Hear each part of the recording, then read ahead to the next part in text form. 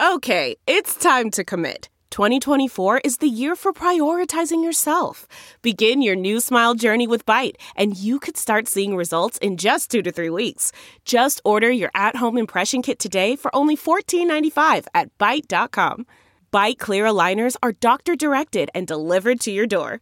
Treatment costs thousands less than braces. Plus, they offer financing options, accept eligible insurance, and you can pay with your HSA, FSA. Get 80% off your impression kit when you use code WONDERY at Byte.com. That's BYTE.com. Start your confidence journey today with Byte. The comfort of your favorite seat is now your comfy car-selling command center, thanks to Carvana. It doesn't get any better than this. Your favorite seat's the best spot in the house. Make it even better by entering your license plate or VIN and getting a real offer in minutes. There really is no place like home.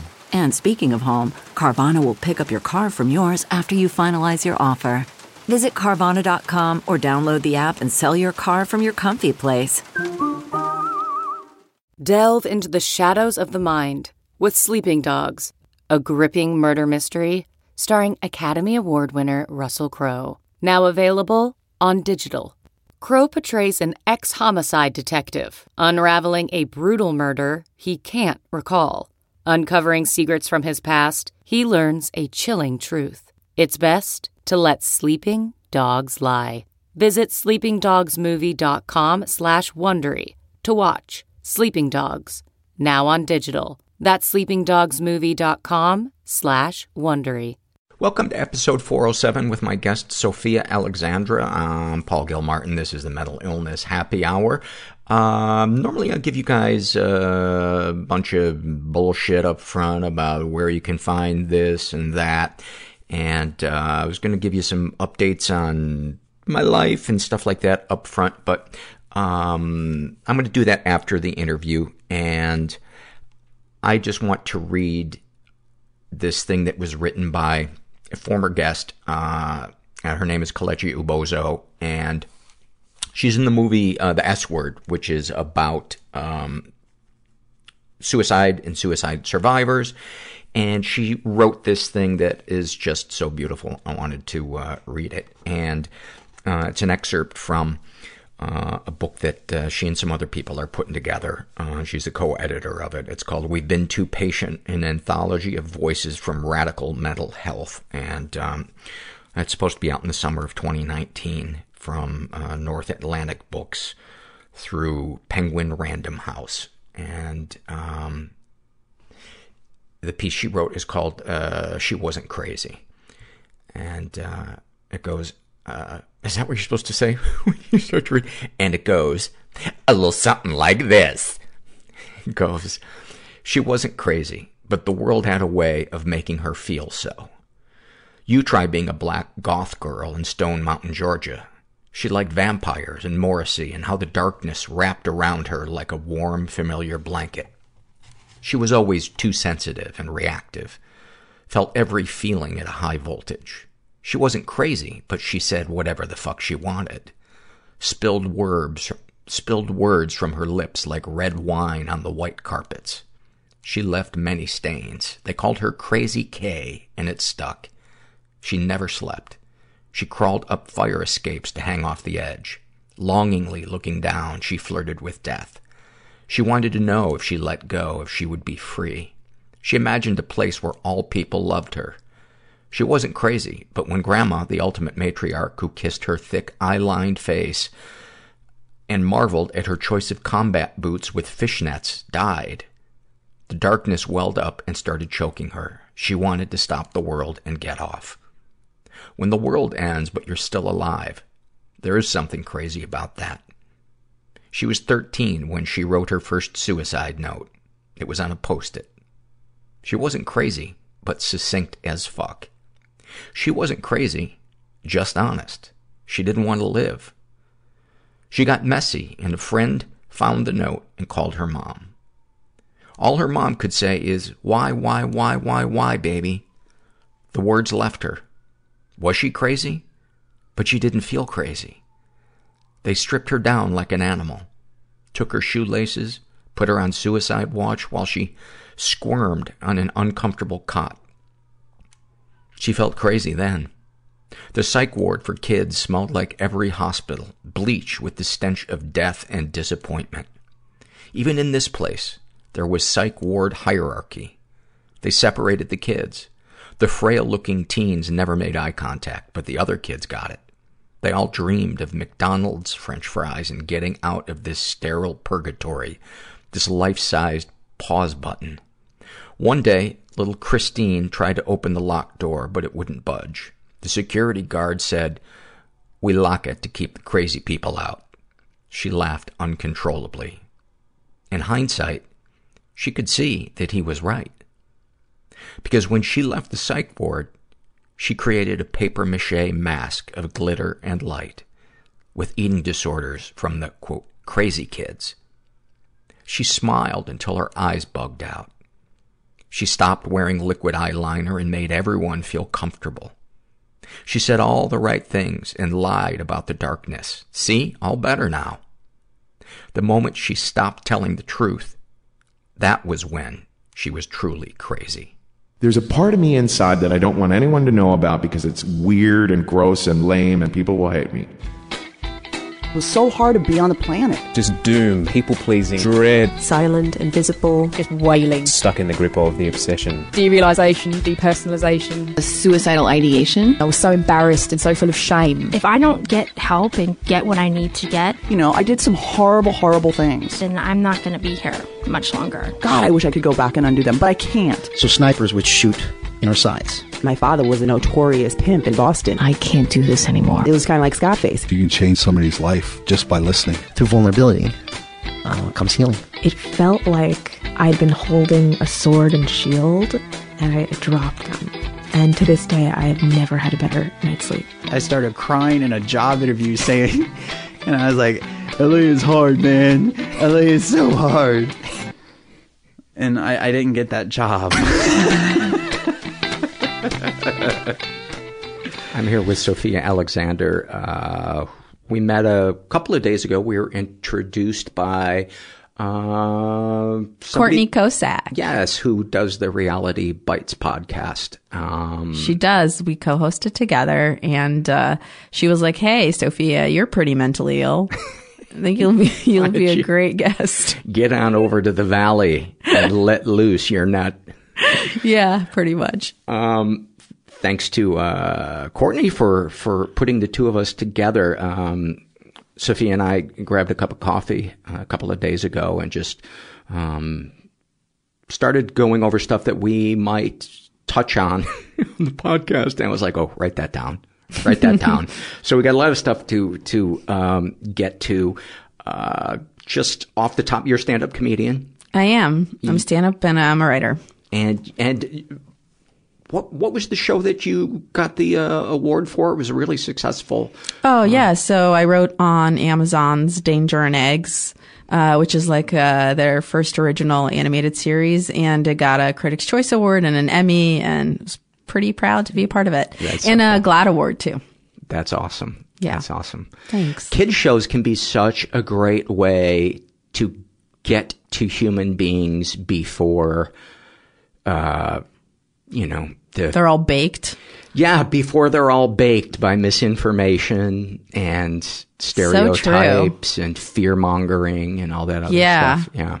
And it's nice to have worked for, like the creator and my boss on the show, is trans, and most of the crew and the writers and the cast and stuff were all part of the LGBT community. Like, I'm bi, and the writer's assistant was gay, and it was really cool to get to put together things that, like, you wouldn't, if you weren't looking for them, you wouldn't notice them. But if you were looking for some sort of stuff as a kid, then it would speak to you in a way that, other things wouldn't.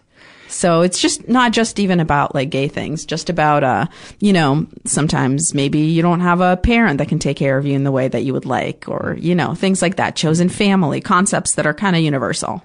Yeah. And I think if anybody has ever had a lived experience feeling like you're on the outside looking in, it shapes the way you look at yourself, the world. And even if you may not share that issue with somebody else, you share that feeling of being so true. Separate, alone, different, not safe, whatever it may be. My ex wrote on a kid's show, Word Girl, which had just a great cast: Donna Fineglass and Maria Bamford. Oh yeah, a bunch of other great people, and she just really enjoyed the freedom to write for kids, but also kind of write for adults. Yeah, and like the kind of things that you wish you had seen when you were a kid. Yes. And that I feel like people always say that when you have a kid, you get to be a kid again too. Mm-hmm. So this is kind of like having that without the 18 years of having a child. Yes. Yeah, that's right. It's I mean, because they die at 18 right away. Well, if you do it right, you burn them out. You put them through their paces, and that way they don't have to deal with old age. So you're originally from Russia. You moved here when you were 8? 11, but 11. Yeah, I moved here when I was 11 from Odessa, Ukraine. I just always say Russia because the Americans don't know the difference, and it's fine. It's close enough. Also, I speak Russian as my first language, so that just makes it easier because when I say I'm from the Ukraine and then I say I speak Russian first, they're like, but I don't know. It's just a lot of facts. So I don't want to go down a whole rabbit hole about the Ukraine, but I was just wondering what's it like over there now with things are not great. Putin kind of getting his claws in half of the Ukraine. Things are not great for sure. And my mom's best friend still lives there, and she was saying that when they Skype, she won't say negative stuff about what's going on with the government there because that old fear of how things used to be is still there. And it's so nuts because that's why one of the reasons we left. So to see it now happen all those years since, it's been so many regime changes, but really nothing changes. And I that to me is kind of one of the most brutal things about the former USSR is that I guess Russia's never really been able to rule itself successfully. And it's just the case still, even when we've been broken up into, partly for countries that were a part of the USSR, that's partly the reason they can't govern themselves now is that they were forcefully part of the USSR. But also, I think there is always a power vacuum because, it's always somebody that takes too much power and then they get deposed and then there's a power vacuum and then the next person is worse. And then if they're good, they get killed. It's almost like they were, heroin addicts for so long. And then all of a sudden they're like, oh, finally no more heroin. And they're like, we need something. We need order. We need control. And so somebody that is the strong law and order person will come in and clean up the corruption. It's just a cycle, I would say, of going between heroin and methadone forever. That's what it's like to live there. And did you live on the Crimean Peninsula? I live basically, in a port city on the Black Sea. We're basically right across the sea from Istanbul in Turkey. And, I grew up speaking Russian but it's also more of an international place than other places. You would see more people from other places than you would necessarily, deeper inland in Russia and stuff. And the history of that's at the center square of historic shipping. Everything had to go through, I guess what was then Constantinople. Yeah, it's really cool to just, also, I feel like I've not been back to Odessa since I've left, which I would very much like to do, but I didn't expect that the first city I would feel close to home at was Paris, because there were cobblestone streets and people looked kind of like people where I was from a little bit more. And I don't know, it was with way better fashion in Paris, but it was kind of neat. And a lot of the history the sense of history was the same. And it made me really miss home. What are some memories that you have of living there? That kind of highlight I'll give you the specific hits. to being under Soviet Union. So this is like such a funny. I talk about this sometimes when I do storytelling and when I do stand up, but it's kind of more of an aside. But there's this whole story behind it that basically I remember when I broke my hand and I had a whole cast on it when I was a kid that like went up almost to my shoulder. And I remember my mom being like, "Oh, you can use this to get ahead of the line to get chickens." Wow. Cause like the line to get chickens was like wrapping around the corner, and it's like you get like one chicken per family or whatever it is. So she was like, "Oh, like rather than waiting, go use your broken hand." And I was like, this is like just a quick shortcut for what it's like to be where I'm from. You just use what you got, you know, my mom, and it worked. Like my mom's a fucking genius. And so you wore the cast? Yeah, I was like, what do you mean? I was so embarrassed. I was like, what do I say? She's like, say I have a broken hand. Give me my chicken. And I was like, hi, I have a broken hand. Can I have my chicken? And nobody gave you a problem? No, they were like, give this girl her chicken. It was pretty funny. I mean, it's, again, so dark, but also funny. How often were you hungry?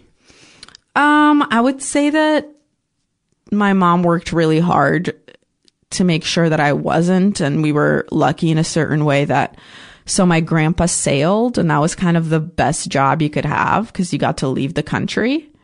And it was one of the best paid jobs, and Jews didn't really get to have it. But my grandpa was kind of an anomaly and was kind of he's one of those people, you know, like a born hustler. You know, people who like you could drop them off at any time on any part of the planet, put them in any time, and they would make it work. Yes. My grandpa's like that. I have no doubt he would just have hustled his way out of anything.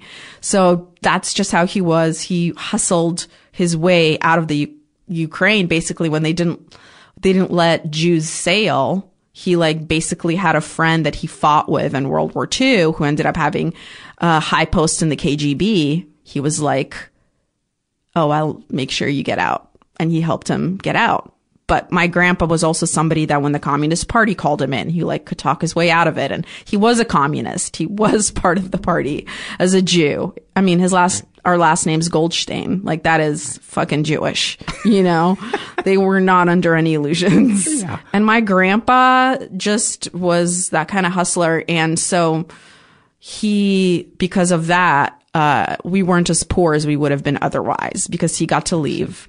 My grandma was a doctor, which ironically is not a rich profession there because you work for, you know, it's universal health care. Right. So doctors aren't rich. They don't make money in private practice. We're working our way towards that here. Yeah.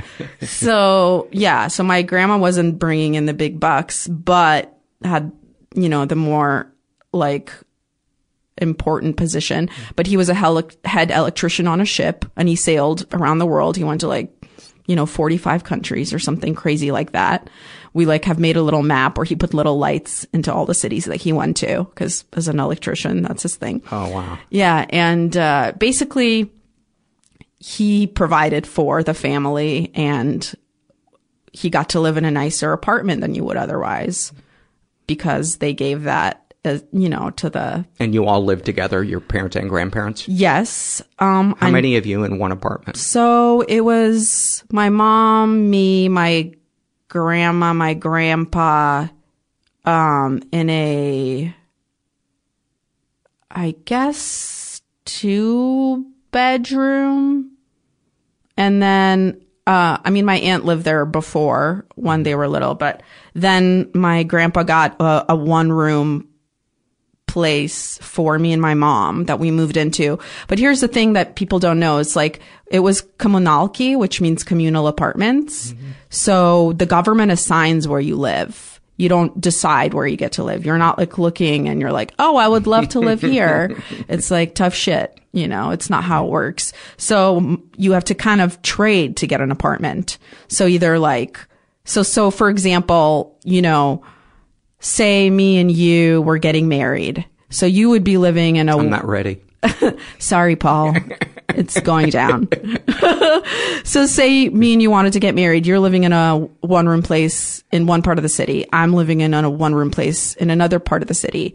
Well, you can't just like get a 2-bedroom apartment and both of us move in or whatever. It doesn't work like that. So we would have to put in an ad in the paper and we would say 1 room in this part of the city and 1 room in this part of the city, looking to trade for 1 2-room apartment in this part of the city. And then you would wait to see who answers your ad, and then you would check out what their 2-room place is. And if you like the trade, you guys would trade. And if no one answered with the tough shit, you guys are living apart for a while. So my mom and I moved in with a man in his 60s who we did not know.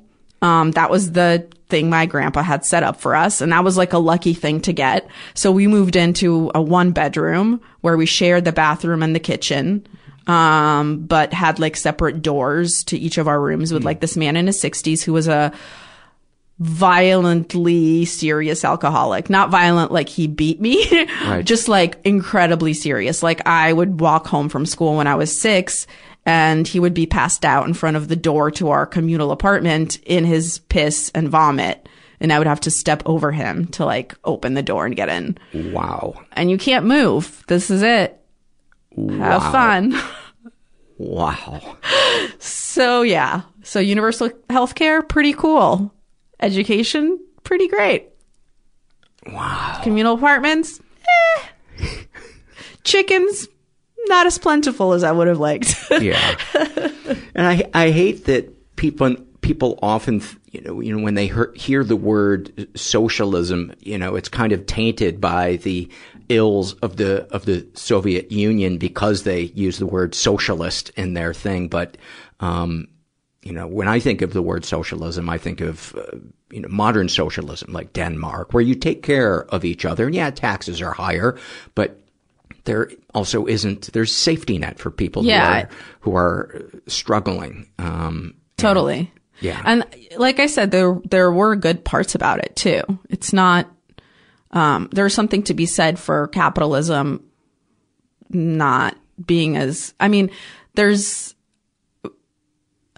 I'm not being very articulate. I guess what I'm trying to say is, it is amazing when I was a kid to be sick and my mom to make a call and a doctor to come over to our house and to treat me and give me great treatment. And you don't have to be rich to do that. It's just like what people here had in the 50s, but this was in the 80s and the 90s, you know, and that was pretty cool. It was also great to go to a great school for free, you know, and not have to do anything other than just, you know, test into it or, you know, qualify in a way that's not prohibitional by money. So, you know, there are wonderful parts about it. Yeah. But the other parts are really, really dark too. Yeah. So it's like they both capitalism and straight up communism. Yeah. Yeah. Is there a way they could combine the both? Well, I think that's like in my mind, the ideals of socialism. I think like in a country like Denmark.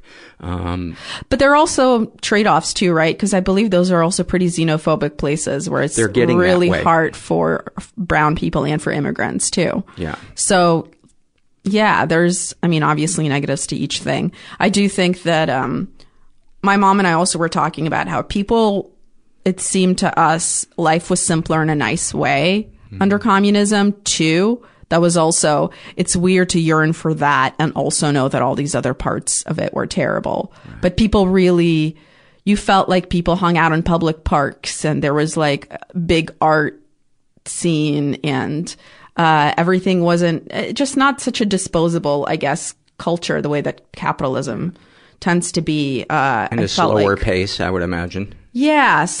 And also just the nuclear family, I think, stayed intact for longer than it did in the United States. You know, just the multi-generational connections. I would say that was pretty cool. And, you know, I think the public education was better. Like the way that we had music classes in my school, you know, and the way that like what you're taught there is how to identify the most famous classical music pieces by, you know, Tchaikovsky and Prokofiev, and not just Russian composers, although have heavy emphasis, but things like that where, you know, the public education had more of an intellectual and cultural value, and had also more respect for other cultures too, in a way that was more like here. I would say people know less about Russia and Ukraine and any of those countries than we did about America. But yeah, I think that's probably true for every country versus America. Yeah. I think we were probably the most centric, maybe outside of North Korea or other closed systems like that. That would be my guess. But ours is kind of more by, I suppose by choice, but also, the way we teach kids. We don't really give them the truth, about the history of how this country came together. And I mean, neither did Russia. Yes. For sure. Like I said, it's a lot of negatives. Yeah. A lot. So, fast forward, you're here at 11, and you guys left, did you sneak out, or were you allowed to leave? We came here as refugees. Okay. Like, so basically you had to have somebody who was a direct relative send a visa for you and to get approved to come. So my grandfather's sister had moved here in the 80s, and she basically sent for him. And then because we were all directly related to him, then we could come. So my mom and I came first. And then 2 years later, my grandma, my grandpa, my mom's sister, and her son came. And that's like our immediate family, pretty much. Do you think it was easier because you were Jewish and they're not crazy about Jews in Russia? I mean, that was the reason that we were allowed to come. Yeah, as Jewish refugees, for sure. It was 94. So, I think we were getting out before it was getting, I don't know. By the time we left, we were kind of some of the last Jewish people to leave. Mm-hmm. I feel like in the next couple of years, the last Jews kind of left. There's not that many. And what were the reasons for things ratcheting up? Just because the economy was so in flux and people needed scapegoats, or what?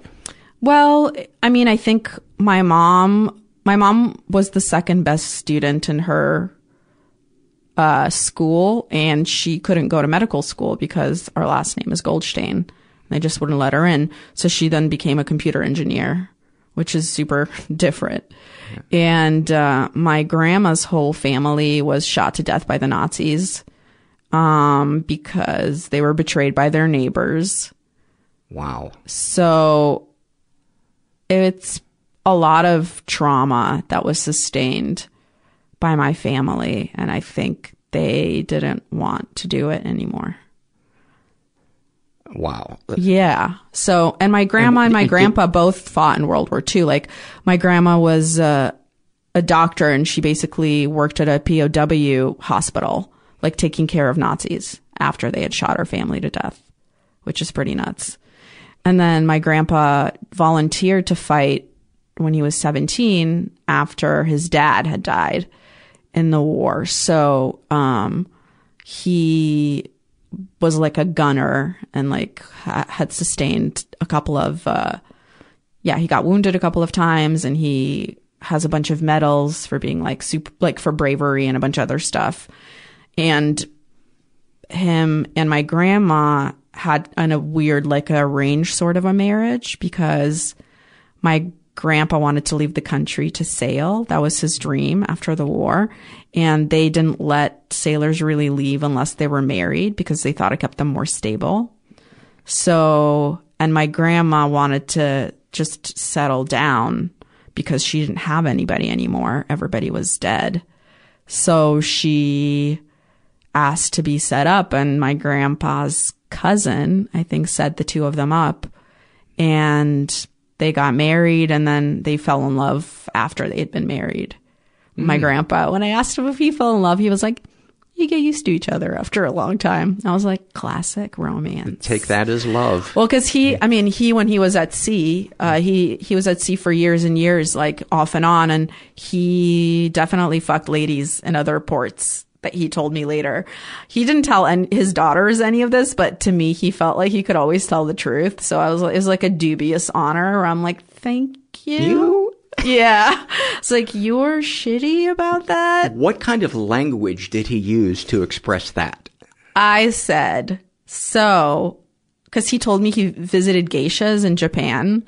And I was like, so let me ask you. I was like, did you sleep with other women when you were at sea? And he was like, let's just not talk about that. And I was like, did you sleep with other women? He's like, you know what I did.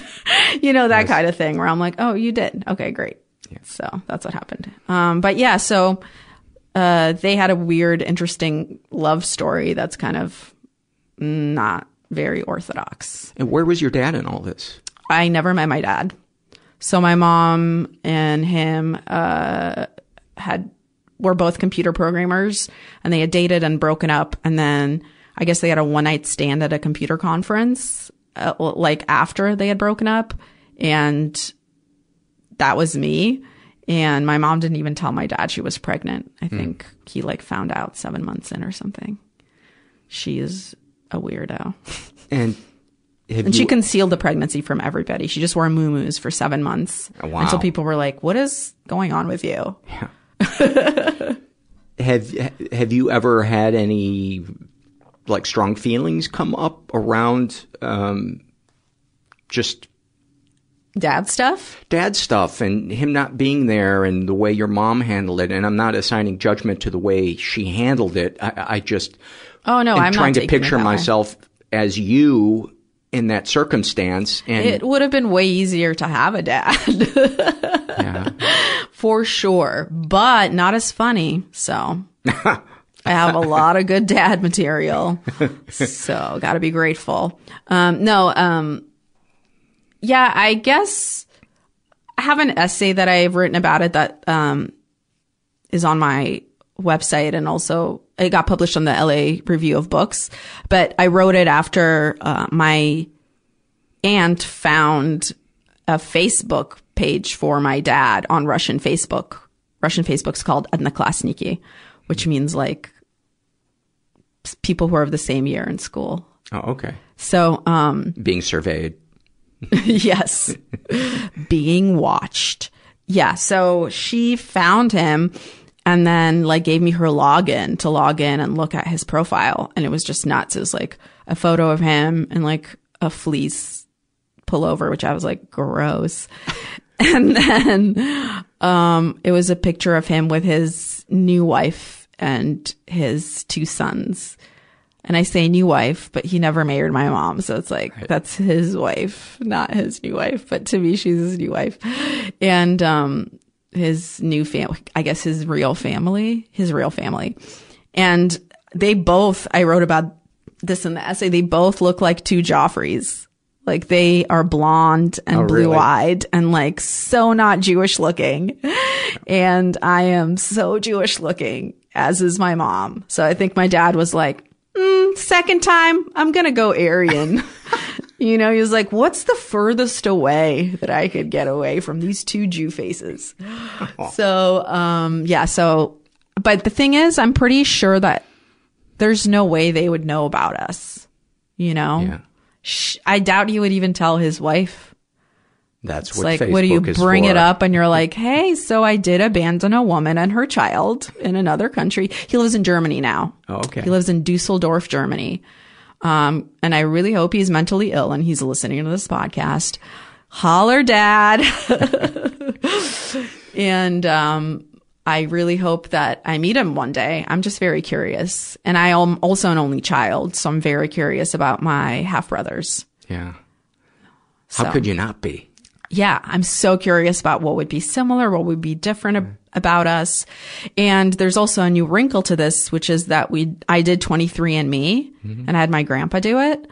And my results, so I've been telling this joke for a long time in my act where I'm like, I'm half Jewish, half abandoned on my father's side.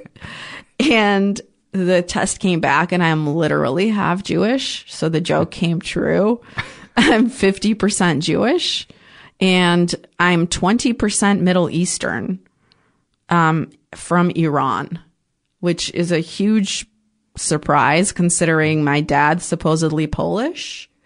And when my grandpa's 23andMe came back, he's literally 100% Ashkenazi Jewish. There was no drop-down menu. These people didn't like to travel. Yeah. So I don't know if the Middle Eastern part is from my father or from my grandmother's family, but I'm excited for my mom to take it to see what it yields. Yeah. So let's then move to you coming to the States. What are some memories you have of adjusting to life here, and specifically kind of emotional stuff? You know, we've talked about the events themselves. What I'd like to get into the mix is what things felt like, what self-talk, maybe started. Do you remember any self-talk from pre-moving here? I remember the first time I think I felt deeply sad. And I feel like that's probably the first time that I think like depression probably reared its head. And I was a kid. And I remember I was like 5. And this was before we moved even. And I remember looking out the window and it was like fall and the geese were flying. Like, I guess, I don't know, for the South. And the sound that they made combined with like the way that the sky looked, it was like sunset. And like something about the way the autumn felt, it made my heart hurt. And I remember looking down we lived on the 3rd floor, and I remember looking down from the windowsill and being like, what would it be like to just fall and like not be alive? And I don't think I even realized what that was until so many years later when I was like, that's a fucked up thing for a little kid out of nowhere to think. So sometimes it's easy to say like my environment was hard, moving and becoming an immigrant is really traumatic, and being on welfare and being poor and, being constantly worried about like being poor when we moved to this country did it. Right. What was it that broke me, that made me the way I am? But it turns out that I think if I think about it, that maybe the pieces were already there, The picture that you just painted of that, I felt like I needed to go lay down. I know that feeling. It's about 45 degrees out. The days are getting shorter. Yes. You're kind of hungry. Dinner's not ready yet, but it's something that you don't like, and you've got homework to do, and it's just, you can't put your finger, but it just feels like it's a deeply melancholy part of you. Yes. Or something. Yeah, it's not like crying sad. It's like I want to wrap myself in blankets and shut out the world sad. Yes, and it feels like the only way I can describe it is like it feels like something's ending, and you don't know what it is. Yes. And it's almost like gives you anxiety. Yes. You're like, what is ending? And later it almost is like that feeling you get when it's Sunday night before school, yes. And it like makes your heart hurt because you're like, oh, tomorrow we start this fucking shit again. And it's like that feeling, but before you even know that feeling, because you're little and you still like school and being with your friends. So you're not sure why you're sad. You're like, what is ending? And maybe in a deeper way, it's also like maybe your childhood, but you don't know that again yet. So you can't put your finger on it. But as a child, I think it's like deeply disorienting to suddenly be so sad. Yes. And to not know where it's coming from and to not be able to explain it, to not be able to even say what you're feeling. Yeah. You're so little. How can you even tell your mom, like, I considered throwing myself off this windowsill without it completely shattering her life, You even at that age know how to protect your parents. You're just like, oh, that's not something I can say to them. Yes. I don't know. She might have found a way to get more chickens. Yeah. She's like, you know what? Take this down on beef day. That'll get us an extra steak. I know a lot of people listening, after you just described that, were like, is she in my head right now? It's such a visceral feeling that, whether it's, I don't know, something genetic, telling us to start collecting food for the winter, or it's seasonal affective disorder. I very, very much relate. And I feel like later that's the kind of feeling that like led me to cut myself, because I just didn't know what to do with it or whatever. But I also feel like I learned what cutting was from popular culture, and it seemed right. Like, I know that sounds crazy. It's like, how old were you? This was like probably in college. Yeah, this was in college. And I was just like, I feel like I need to let this out somehow, but I don't know how. And then I was like, oh, when people talk about what cutting feels like, that feels right to me. You know what I mean? But I think it was that feeling from when I was 5 coming back, that feeling of like, oh my God, this like deep, there's a Russian word for that I've actually have tattooed on me, and it's toska. And that's a word that there's no translation for in English, but my Russian listeners might know what it is. Toska is like this feeling of deep melancholy or deep missing, deep longing for something that you might not even know what it is. Holy shit. And it is so fucking Russian. Yeah. That is, we need a word for that. Toska, you guys. How do you spell it? Toska. Toska. Yeah, Toska. So on my side, I have that tattoo on my, on one of my sides. And on my other side, I have the tattoo, dig, because of this Seamus Heaney poem, where he talks about watching his father dig in the yard and watching his father's hands, dig through the soil. And he talks about how his father used to dig up limestone. His father digs up potatoes, and how that's something that they've done as a family, that they dig. And then he looks at his hands, which are white and like uncalloused and like holding a pen. And then he goes, well, I guess I'll dig with that. Oh, wow. And I just always thought that was so fucking beautiful. And everybody in my family, fixes something. So my grandma was a doctor and she fixed people. And my grandpa was an electrician and fixed anything electrical that's broken. You can still do that. And my mom is a software engineer who fixes bugs and programs. And I'm the only person that just is a comedian writer. So I feel like that's my way to try to fix. Yeah, that makes sense. And I feel like it's also the only thing that can dig you out of Toska for me. So I feel like those are kind of the two sides, I don't know, of like being a deeply sad person, but then also kind of using that as something that could be a strength and a bridge to other people. I couldn't agree more. Which is, your entire thing. Yeah. Sorry to horn in on it.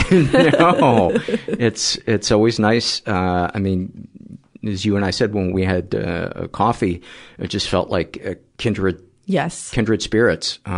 Which is not surprising given the nature of people that come on the show and what we talk about, that those, to me, are the most meaningful bridges to another person, are the difficult conversations, the revelatory moments of realizing you're not alone, you're not the only one suffering, and that, we needn't take reality personally.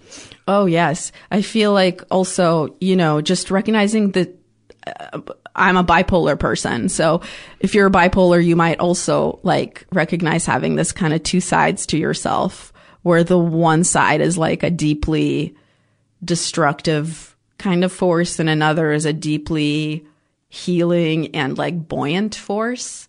So I feel like being bipolar is a balance of those two things, because I was just joking about this at a rehab. I was doing a stand-up at a rehab, and a ton of the women there were bipolar.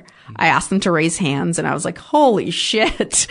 It was most of them, honestly. And I was joking with them about how I really like applaud them for getting any kind of help because, you know, or getting off of drugs or whatever, because as a bipolar person, they were talking about how they're on psychiatric meds. And I'm like, it's hard to get on psychiatric meds because being manic is awesome. Yeah. I've just been hypomanic and I've never been so productive. Also never spent so much money. I've never fucked so many men I should not have fucked. Is that the truth? It was still really fun. Yeah. Like, I don't regret the experiences and stuff. And thank God I could like wrap it up. But like, I meant make them wrap it up. That made it sound like I had the dick, which is fine if you do. But, yeah, I made a lot of really questionable choices like, you know, climbing a crane while being like afraid of heights and, you know, taking like 17 credits every semester when it's like, and being, you know, in a play and starting a student group and, you know, being in 2 other student groups. Like anybody from the side could have probably been like, yeah, you're fucking manic. Slow it down. But I didn't know. I was like, I feel great. Finally away from home. I'm in my freshman year of college. I feel awesome, you know, but instead I was just like setting myself up for like a pretty serious fall. Oh, I can't imagine what the crash it must be like well, actually I do because when I came down, I had a med that really backfired on me. It was awesome for a month and then like a switch flipping. It was Abilify. Ooh. And it, is that the one with the egg, the commercial with the egg? I don't know. I fast forward through, I have a DVR, so I just fast forward through I don't watch almost nothing live. So I'm not sure. Sorry, but that egg really got me whenever it bounced around. I was like, I will take that medication, whatever it is. Yeah, it was not good for you. Oh no. It, almost immediately turned into anxiety, insomnia, and suicidal ideation that lasted for about 2 months. And, that's where having a history of, dealing with mental illness can really benefit, is knowing that it's not going to last forever and to be nice to myself during that time, to take naps, to, you know, do whatever, not crack the whip and say, you're not getting enough done. It's like, you know what? Just not killing yourself is an accomplishment some days. So let's talk about, sorry, you just said that. And I have a joke about, about how I worried so much in my 20s and then I turned 30 and I looked in the mirror and I was like, you know what? You're good looking enough not to kill yourself. Which I feel like you're so full of yourself. So much of like, oh, you know what? Let's not be hard on ourselves. Sometimes just feeling like you're enough to live is a big ass deal. Yeah. Finding something to get up for, a glimmer of hope. Yeah. Cause that gray blanket just distorts everything. Yes. We were talking about this when we had coffee and we laughed about it because it's so true that the things that we say to, ourselves, we would never say to other people. Oh, no. They would just be so savage and fucked up that we would never do it. But it's like you spend your whole life building yourself up and trying really hard to ward yourself against other people's negativity or depression affecting you because you know you're fucking sensitive and you have mental health issues. And then you don't realize, you're like, oh no, the call was coming from inside the house this whole time. You're like, I've been tearing myself down. How did I do this? Oh my God. I laughed so fucking hard when you said that. That really seems to be the biggest battle, is how do we grow while practicing self-acceptance? Yeah. It's demanding stuff from yourself while not demanding so much from yourself that you are too negative and you can't even build on any of the positive things. I think the first thing to get a grapple with, is to recognize your perfectionism and to try to not engage in it. Using words like always or never is usually a sign that you're engaging in perfectionism. Absolutely.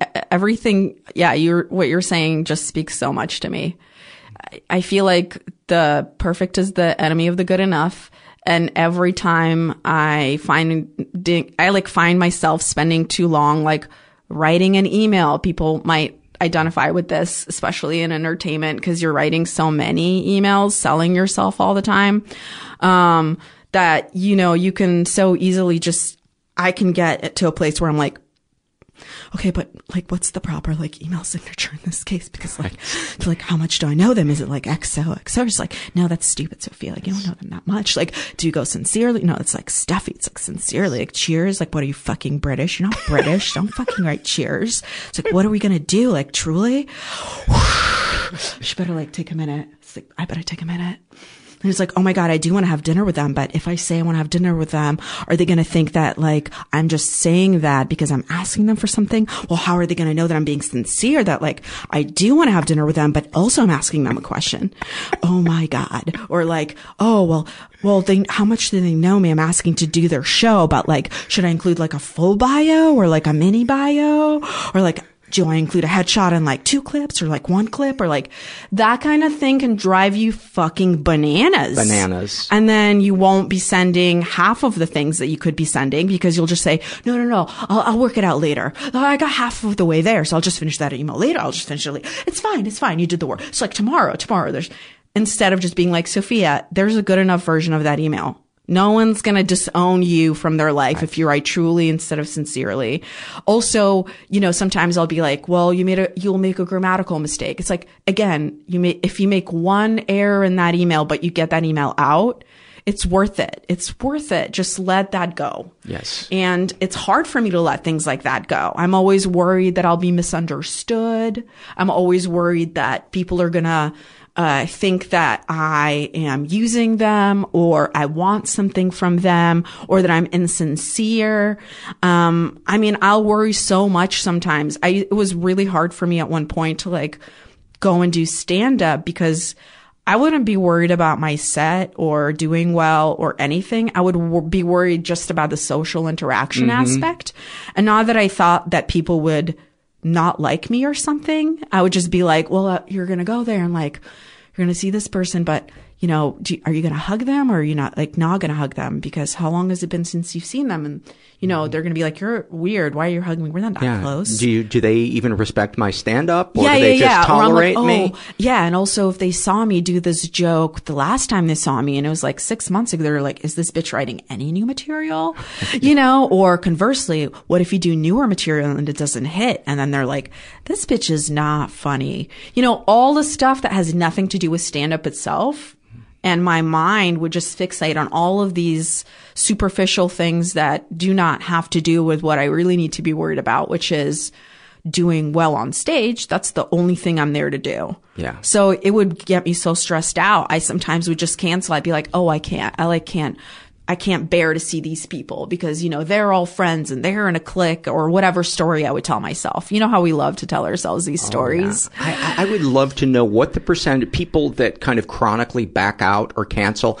You know, we often think of them as just purely being rude, but I would be interested to know what percentage of them actually have crippling social anxiety. Oh, yeah. I would bet a lot more than we ever stop to think about. My thing that it's almost like, you know, reaching for another cookie and you know you shouldn't, that you've had enough, is using exclamation points in my emails, because I just am so afraid that somebody is going to think that I'm being terse with them. I do that, and I do smiley faces, and then now I try to do that or take out qualifier words that I use to like make things softer. Yes. I think it's also a female thing too, because we're just always have been taught to be well-mannered and polite, that we're and manage other people's feelings. Yeah, we're so afraid of taking them. I mean, we're always like taking emotional responsibility for things we shouldn't, for like, so it leads to overthinking also. So I'm just trying to rip the Band-Aid off, make myself write emails quicker, make myself follow up more, because following up, I think, is another thing that gives people anxiety, where they're like, oh, I'm bugging the person. I'm making them annoyed. And I did like a Screencraft panel, in Atlanta, this year, and one of the biggest pieces of advice that I gave, and I really stress this especially for women and for people of color, where we are more afraid to follow up than anybody else, because I hear over and over from bookers, you know, of stand up, and as a booker myself, people that mostly hit you up are white, straight men. They have the most confidence in themselves. They're also the ones that hit you up repeatedly most often. Almost no women or people of color ever hit me up multiple times, really, without hearing a response. Because like most of us just assume like, oh, good. If they hate us, that's fine. Okay. I'll never talk to them again. You know, instead of just being like, no, it's totally okay to follow up. It's literally only, blown up in my face one time, and it happened this year. And it was like, everything you tell yourself is going to happen that's a negative thing, where you're like, Sophia, that's ridiculous. No one's going to be mad at you for following up. Someone got mad at me for following up this year. And I was like, oh no. Yeah. I was like, it is true. My worst fear is true. But honestly, after it happened, it made me laugh, because the person was so crazy. It was such a crazy response that I truly was like, it's not me. It almost validated the other thing, where I was like, oh, that's what it's like when someone does that, and it's not about me. Right. And it felt good. Yeah. The bar of behavior that we will tolerate, from somebody else is so out of whack with what we ask of ourselves, sometimes. And I would say sometimes vice versa, you know, especially if we're into some kind of, you know, addictive thing, or, you know, some kind of trauma's driving the bus, and, you know, we're just completely focused on, you know, whatever it is. But also, so much of my anxiety has been like managed by medication, honestly. Mm-hmm. I mean, it flipped the switch for me with going out and being afraid to, like, you know, worrying about things like that. I literally haven't canceled a show to that in years. And that feels really, really great. And also felt like, I wasn't doing anything wrong. It's just like my brain was misfiring and fucking up, you know? Yeah. So that's also a relief, that you can tell yourself, you know, you're not doing anything wrong. If you find your thoughts really racing, and what you're afraid of happening being completely outpaced with the actual magnitude of the activity you're going to do, that's like a good sign that you're experiencing some crazy anxiety that you might want to get looked at or treated in some way, whether it's therapy and medication, whether it's... Yeah, or journaling's a good place to start. Get it out on paper and look at it. Look at the facts on the ground, and let your brain kind of vomit that stuff out. And I say hit it on as many fronts as you can and see what works. Yeah. Whatever. Even if sometimes writing it out might make you help you see how like ridiculous what you're saying is. Oh yeah. That's, you know, if you just write down task. Right now, my therapist has me writing that out, because, I've just been experiencing just depression around, you know, political stuff and just the state of the world. And, I didn't realize how much it was affecting me until I started talking about it. And so she's going to have me just write all this stuff out so I can get it out of my head instead of just letting it ping pong around. So helpful. Yeah. Journaling also, you sometimes will know you have to do when you don't feel like doing it. And then you start, and then it's all just like... Oh, you can't stop it. No, it feels so good. Yeah.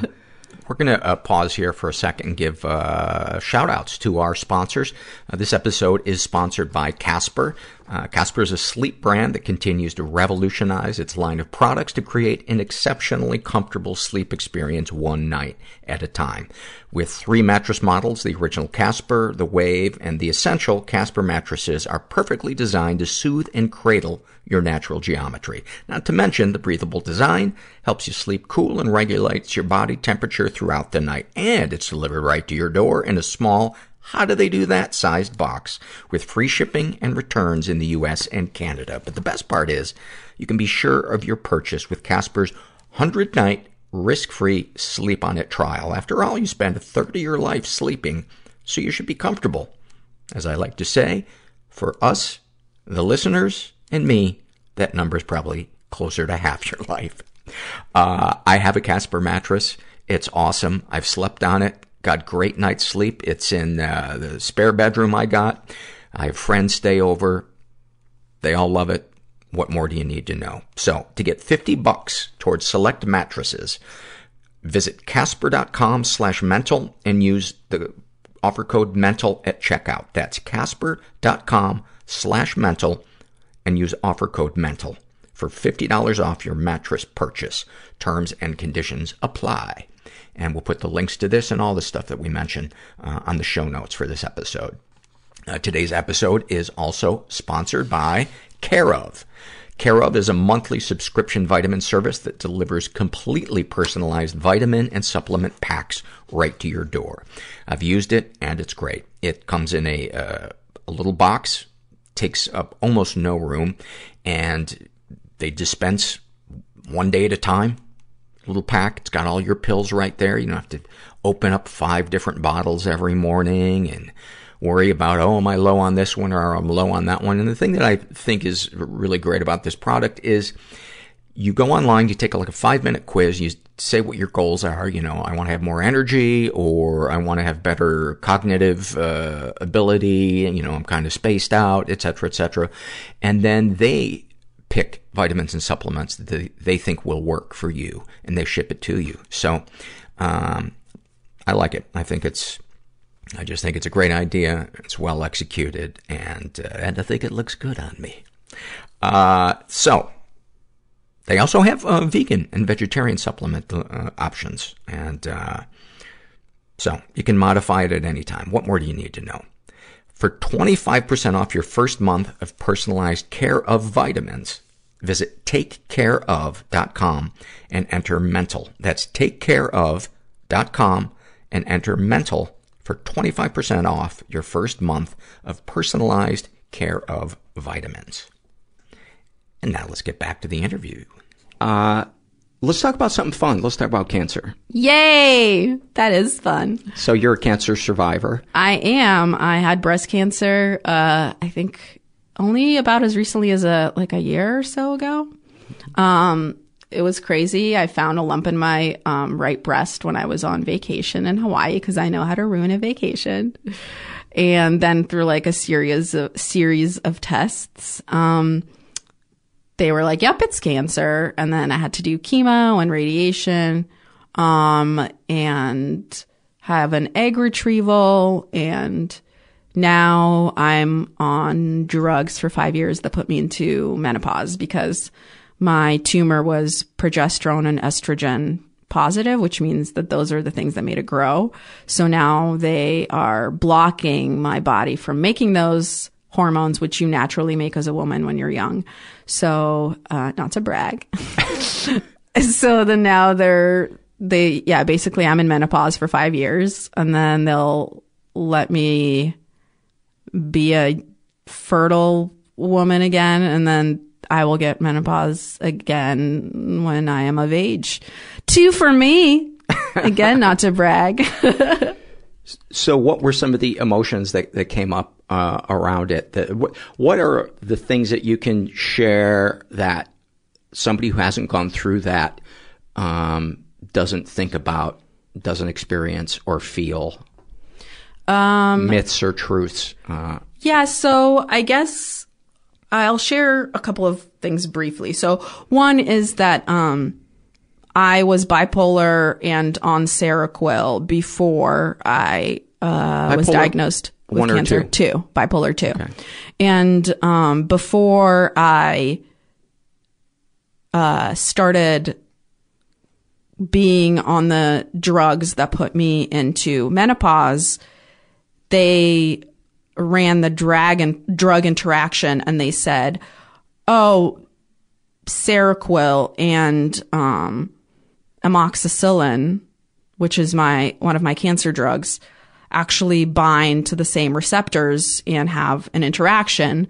So we're going to need to talk to your psychiatrist before we can put you on this cancer drug, to see what we can do. So my psychiatrist and my cancer doctor talked, and then it turned out that basically neither doctor was willing to not have me take that medication, each of them. So my psychiatrist was like, no, we really need to keep her on the Seroquel because we tried like 6 other things before that and none of them worked. This is the only one that works for her. So I have to insist we keep her on it.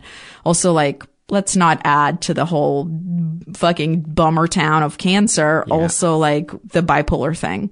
And then my cancer doctor was like, well, I don't feel comfortable taking her off of amoxicillin because without amoxicillin and Lupron, but without those drugs, I have about like 20 to 30% of my cancer returning. And if it came back, it would come back in like the bone or like an organ, which is even more fucked up than in the boob. So they were like, yeah, you're going to have to take both of them at the same time. We don't know what's going to happen because, you know, it's a pretty small population sample that's #blessed enough to have bipolar 2 and breast cancer at once. So they were like, there's really no studies done. Mm-hmm. You know, we can't suggest to put you on something else that might work because there's really no sample that we can speak of to be like, oh, this worked for somebody else. So they're like, one of those may be working less efficiently that you'll realize. We can't tell which one it's going to be, obviously. So we'll just see what happens. And, I thought everything was fine. And then, you know, because I was already pretty fucking depressed over having cancer because, you know, you have to deal with not only like the treatment, which is brutal on your body and is depressing in itself, but like side effects of it, such as, you know, I gained over 30 pounds. That'll make you sad as fuck.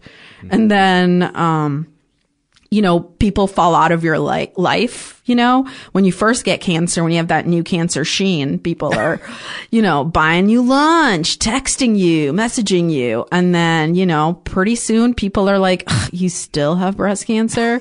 I mean, they don't say that, but I imagine that's what they think when they scroll through your sad ass shit or forget about you. They're just like, when is she not going to have cancer? But yeah, you just keep on having cancer, you know, like an asshole. And people fall out of your life and it makes you really depressed. And then you have to take people out of the favorites in your phone. And, you know, your aunt doesn't talk to you for a year and doesn't visit or whatever, you know, shit like that. And you're like, oh, okay. Really hard not to take that personally, you know? So you're already pretty fucking depressed. So I didn't really notice when my Seroquel stopped working as efficiently because I was pretty down. And how do you parse out what's reality and what to take personally and what's biochemical? Yeah. You're like, I should be pretty sad. I have fucking cancer. So yeah, it was hard to tell, but my friends, you know, had noticed it because I was saying things like, yeah, it would be easier if I wasn't alive, you know, anymore.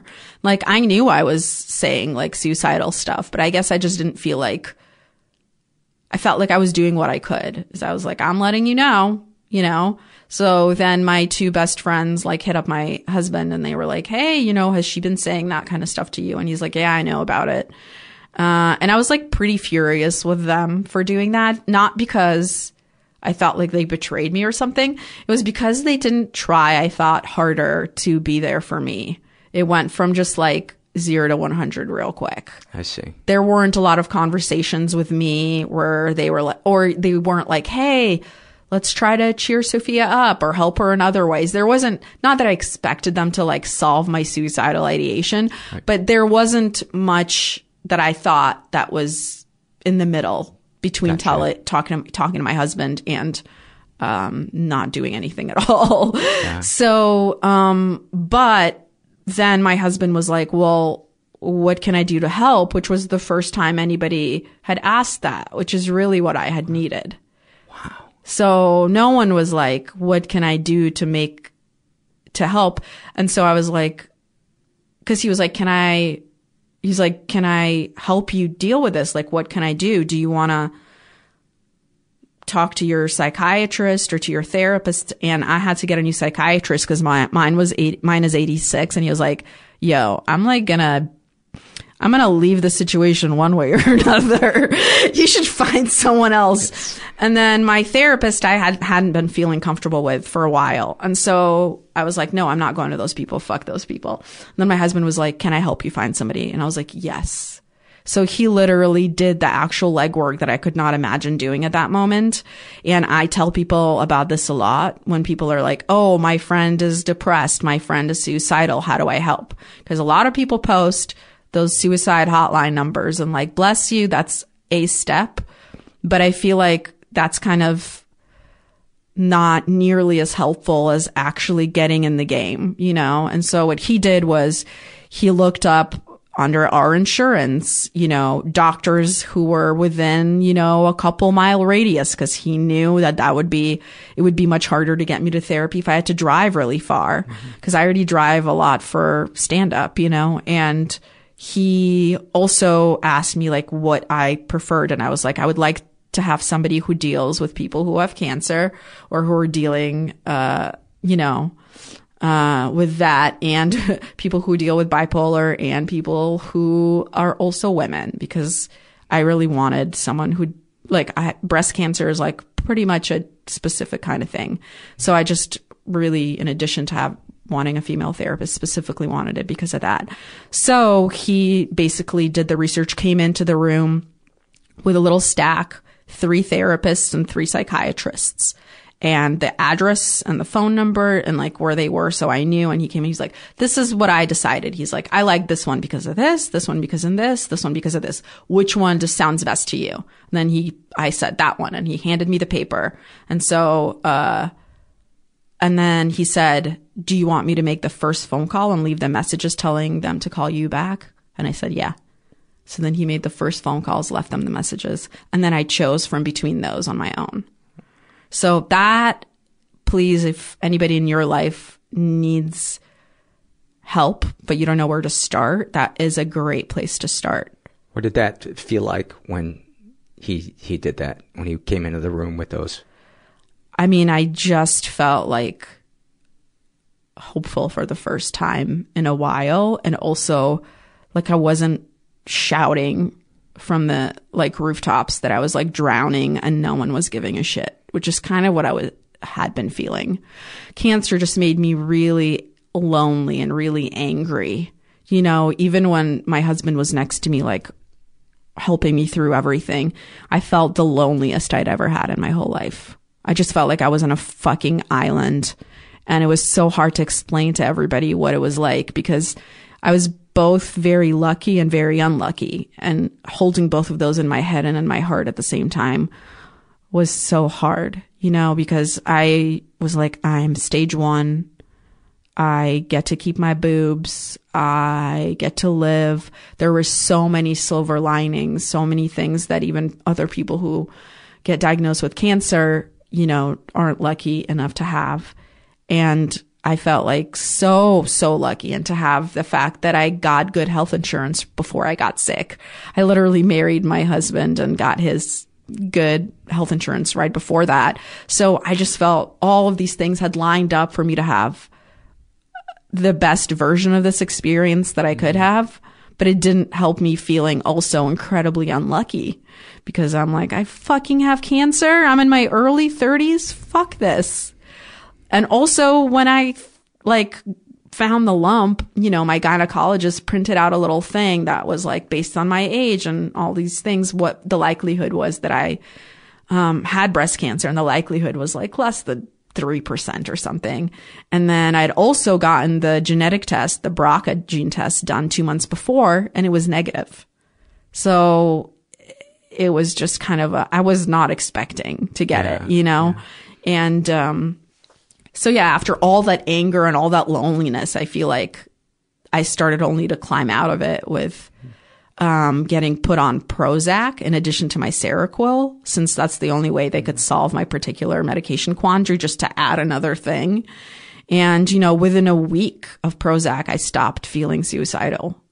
It was like that. And, you know, it doesn't always happen like that, because before it took me 6 medications to get to Seroquel. So occasionally you get lucky.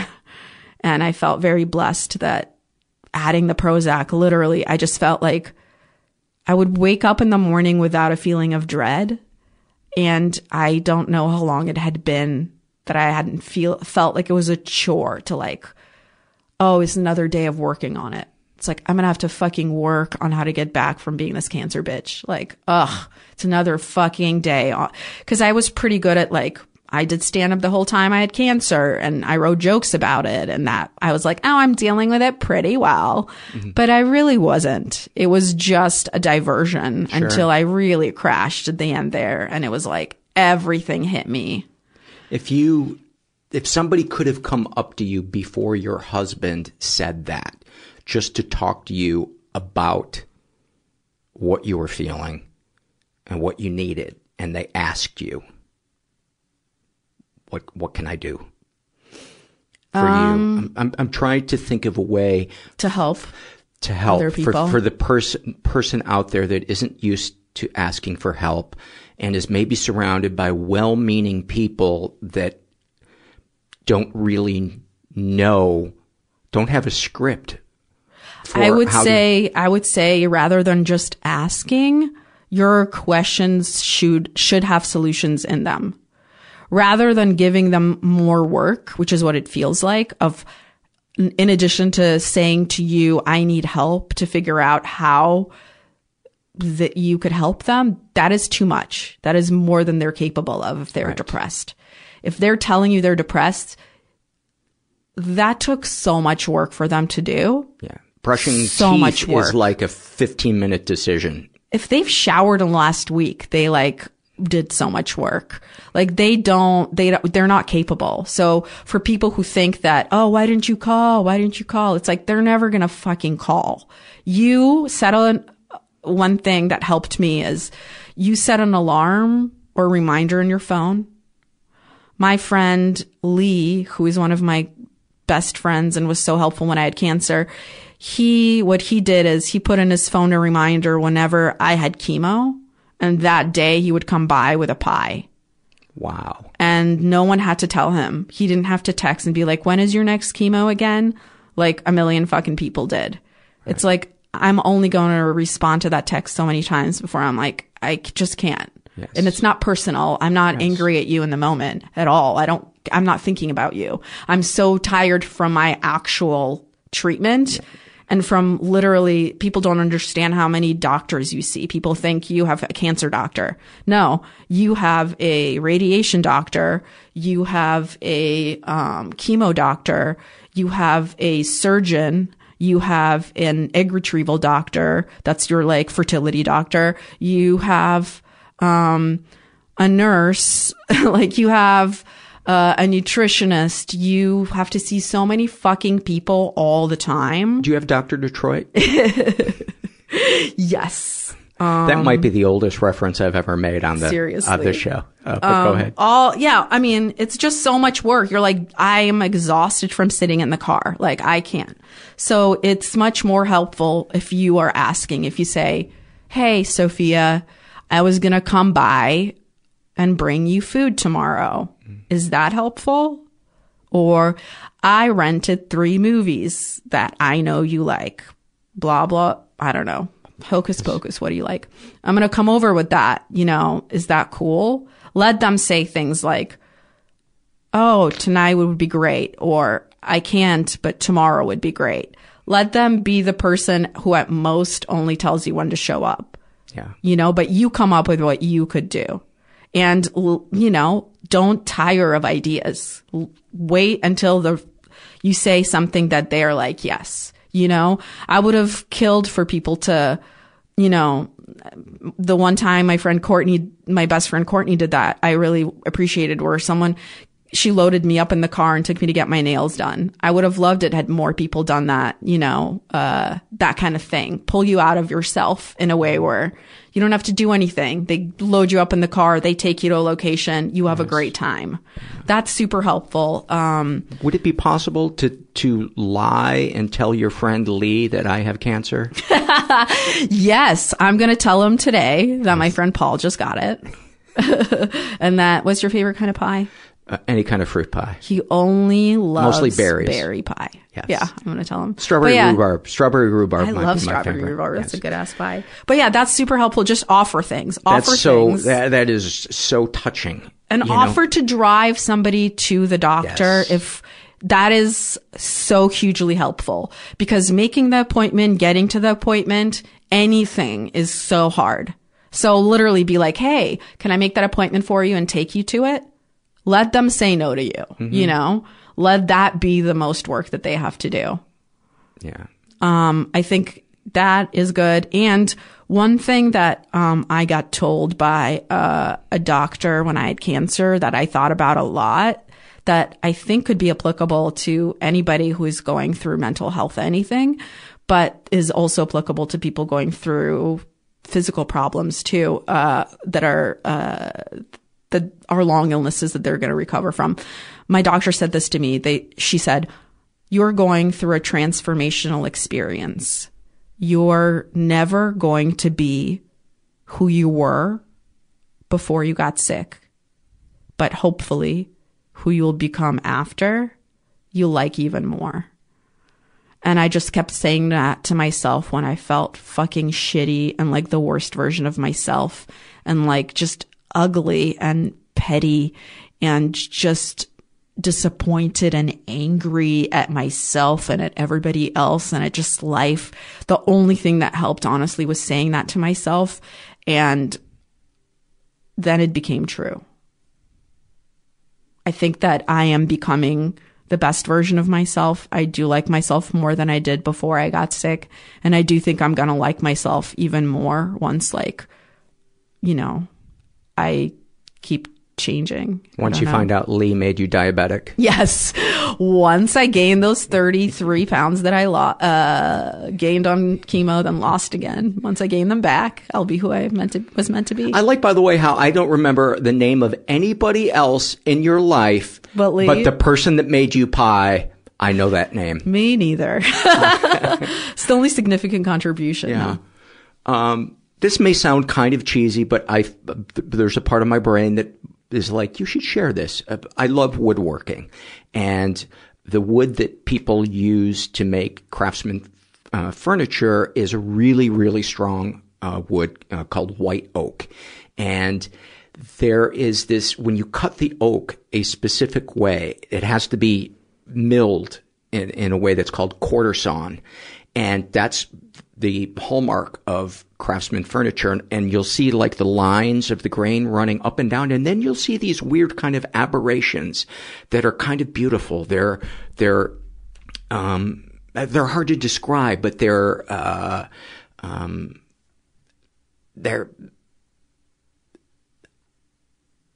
almost like little pools of water, like kind of reflective. And they're called medullary ray flecks.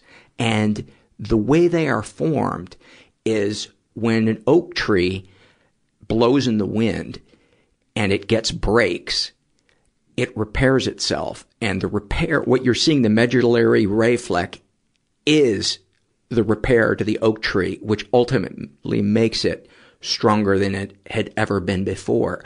But you have to look at the wood in this one particular way, and then you see this beautiful thing that is there's nothing else kind of like it, and it's so strong, that wood when it's cut that way. And it just so often reminds me of the human spirit, that if we can find a way to look at things and grow and not jump off a bridge, it can be kind of cool when we do come out the other side. I don't know. I just No, I think that's so beautiful. I love that. I love also your description of what they look like. I don't know if what I'm picturing in my head is the right thing, but it's so beautiful. Man, I feel like if there's one thing that, you know, your podcast does for people is that you are that wood, Paul. You are that wood, because absolutely it's making something great and beautiful out of something shitty that, you know, we were born with, or however we got our mental bullshit that not everybody has, but the people that do It's so much more meaningful to them to have kindred spirits. So meaningful. Than it is to anybody else. And anytime that I've found people like that, they've been my saviors, where, you know, we find that in music, we find that in writing, we find the people that make us feel less alone. Even when you first read, I don't know, the first time you read about somebody being depressed or describing it in a way that you felt acutely inside your heart, it made you feel like for the first time ever, you were understood. Yeah. And, you know, there's no substitute for that feeling than the warmth of understanding and feeling like we're all freaks in a similar way, you know, and when you find your little freak tribe. Oh, it's the best. And you feel like you can rise up through the lessons you all learn, and you share resources so much more. I mean, yeah, and I feel like it's also hope, because not so recently, literally, I was so depressed and so broken that, like, when I would go to sleep at night, my husband would go to sleep, and that is when, like, my torture would get just amplified. My brain would literally do this. It would go, hey, it's quiet outside. Maybe we want to think about everyone in our lives that's betrayed us. Does that sound like fun? Let's start the list. Ready? 1, your aunt. Where was that bitch the whole time you had cancer? Pretty crazy how you just have the one aunt and she just dropped out of your life like that, huh? Let's think about that for a little longer. Who else is there? What about that friend you had, who's the only one that lived within 15 minutes from you, that could have actually, I don't know, brought you food or hung out with you while you were sick? Where was that bitch for a whole year? Huh? Let's think about that for another 30. And it would be fucking 3 a.m. and I would just want to go to sleep. I'd be like, please shut up. But my brain would be like, hey, thought of someone else just now. I bet we thought that person would remember us because we were so nice to them when they were going through something hard in their life. No, though. No, huh? We were wrong. How does it feel to be so sick and so wrong? Wow. Wow, your judgment about people. That's probably the only thing worse than having cancer, huh?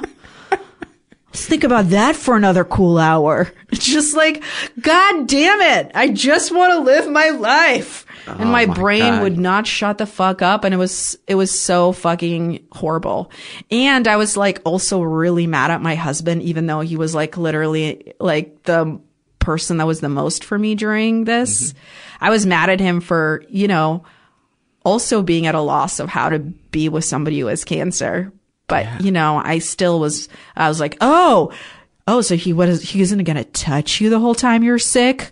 And it's like, yeah, he's not gonna, because your skin hurts a lot and your joints and your everything, and you have cancer, and he's afraid, you know? But I'm like, so I'm not pretty to you anymore? It's like, yeah, maybe you're not that pretty. You gained 36 pounds and you have a bald spot at the top of your head that makes you look like Friar Tuck. Maybe he gets a pass for a couple months.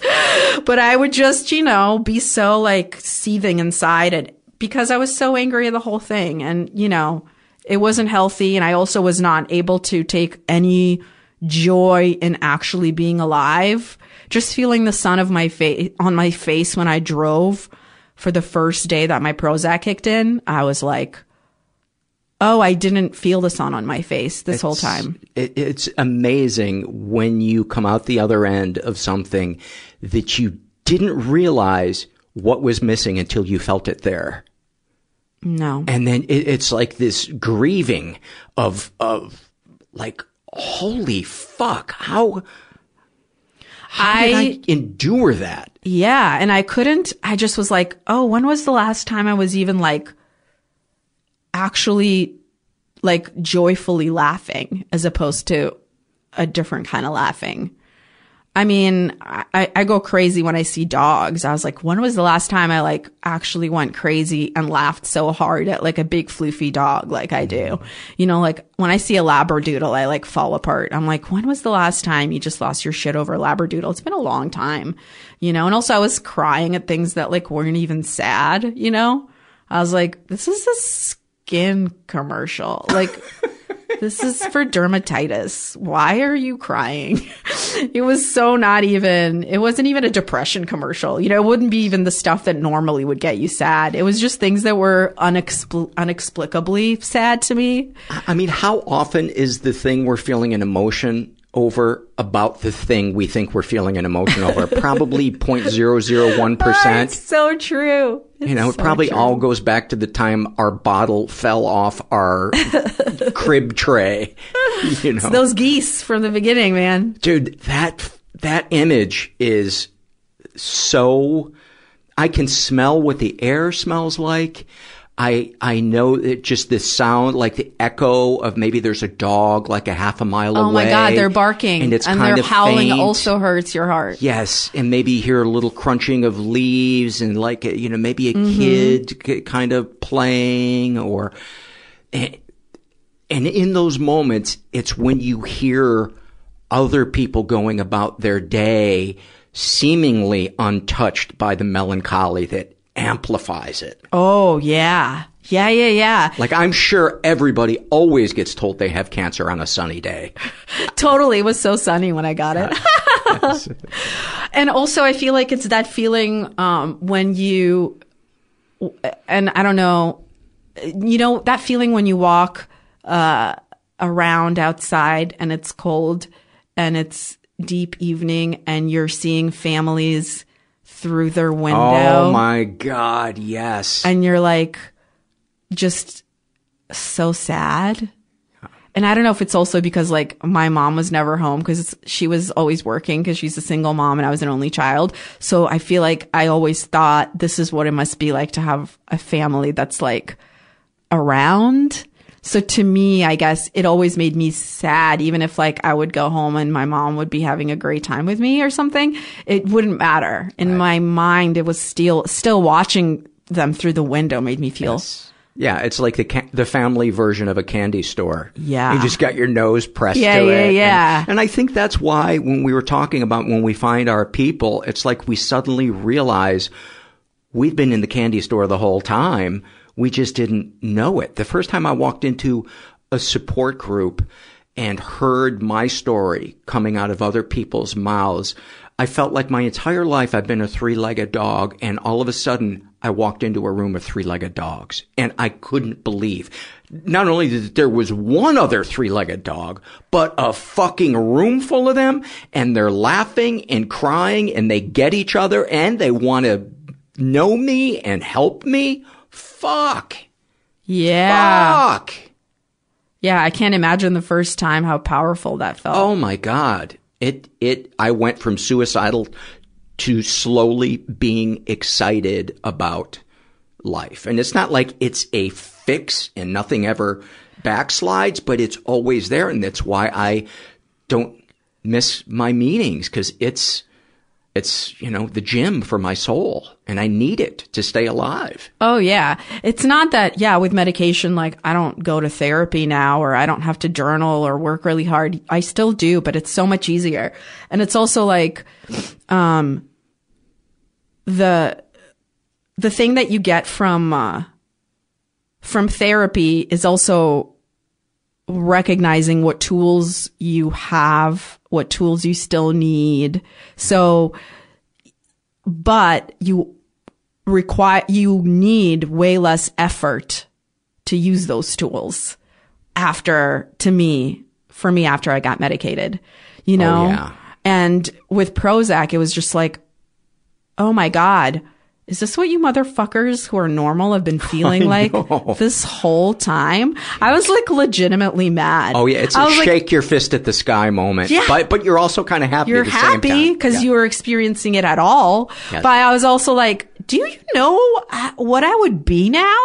Right. Had I found what this feeling was like earlier, I would be Steve fucking Jobs or something, you know? That's how I felt. I was like, all you motherfuckers have been feeling like this and you're still fucking Lyft drivers? Like, do you know what I could have, you know, I'm being facetious, but yes. It felt like I had so much.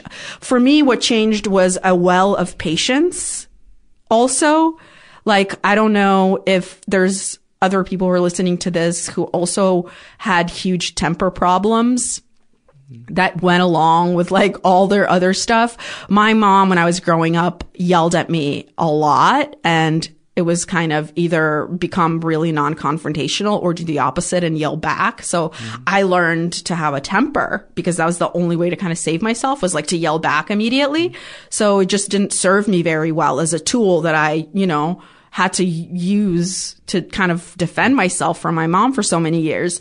So it then made me that in my relationship with my husband, who is not at all a yeller and is very patient, it made me be very short and patient. And, I would save up my temper all day because, you can't yell at people in your workplace or whatever, or with your friends if you want to keep them. So I would work so hard on being balanced during the day. Then when I would come home, like, he would get the worst of my temper.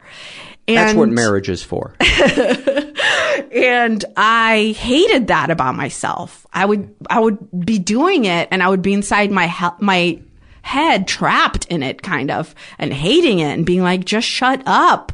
But I couldn't. It's like lava. Yeah. It would just be like, I would be exploding with this like anger and fury, and I wouldn't know how to like bottle it back up or put it back. I would just be so angry.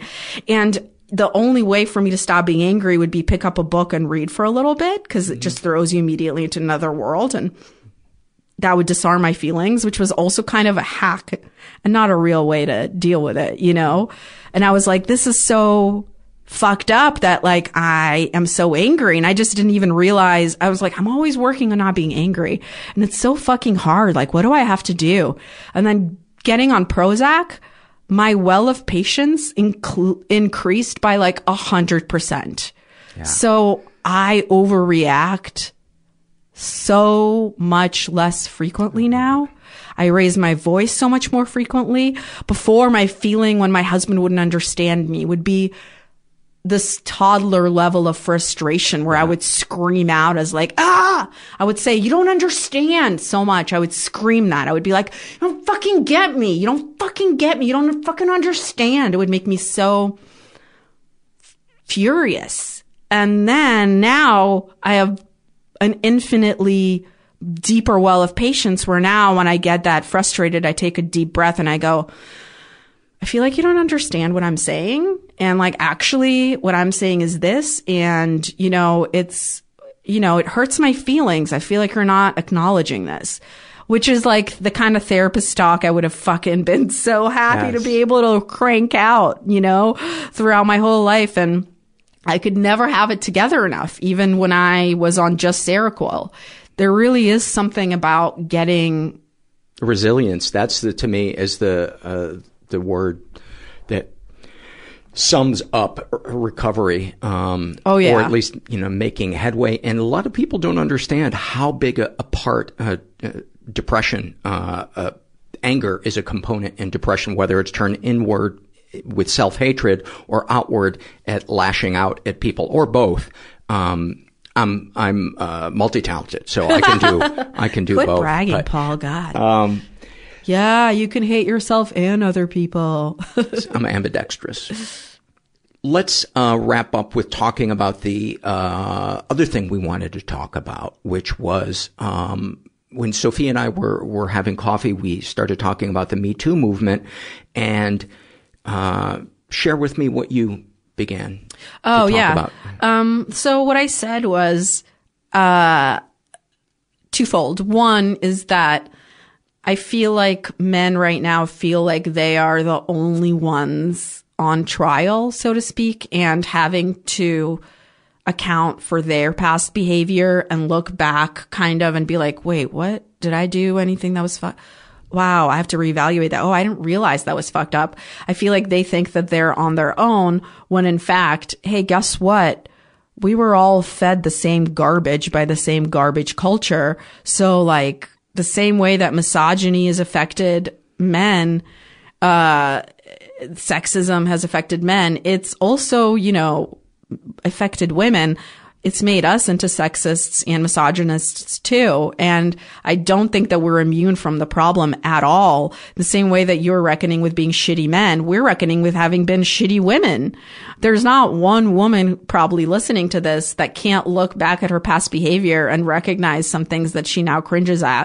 And what I was telling you is like, I was the classic, I'm not like other girls. That was like, I'm not like other girls.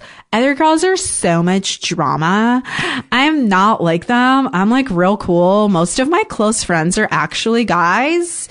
Actually, I don't even like living with women because I'm like, ugh, so annoying. You know who I love living with is dudes. Those have been my most rewarding friendships and my most rewarding roommate arrangements. Basically, all other women but me are stupid. I am the only one that's cool as hell. Other women are feminine and dumb, you know? That's like kind of a lot of the cool girls kind of had that in the 90s, you know?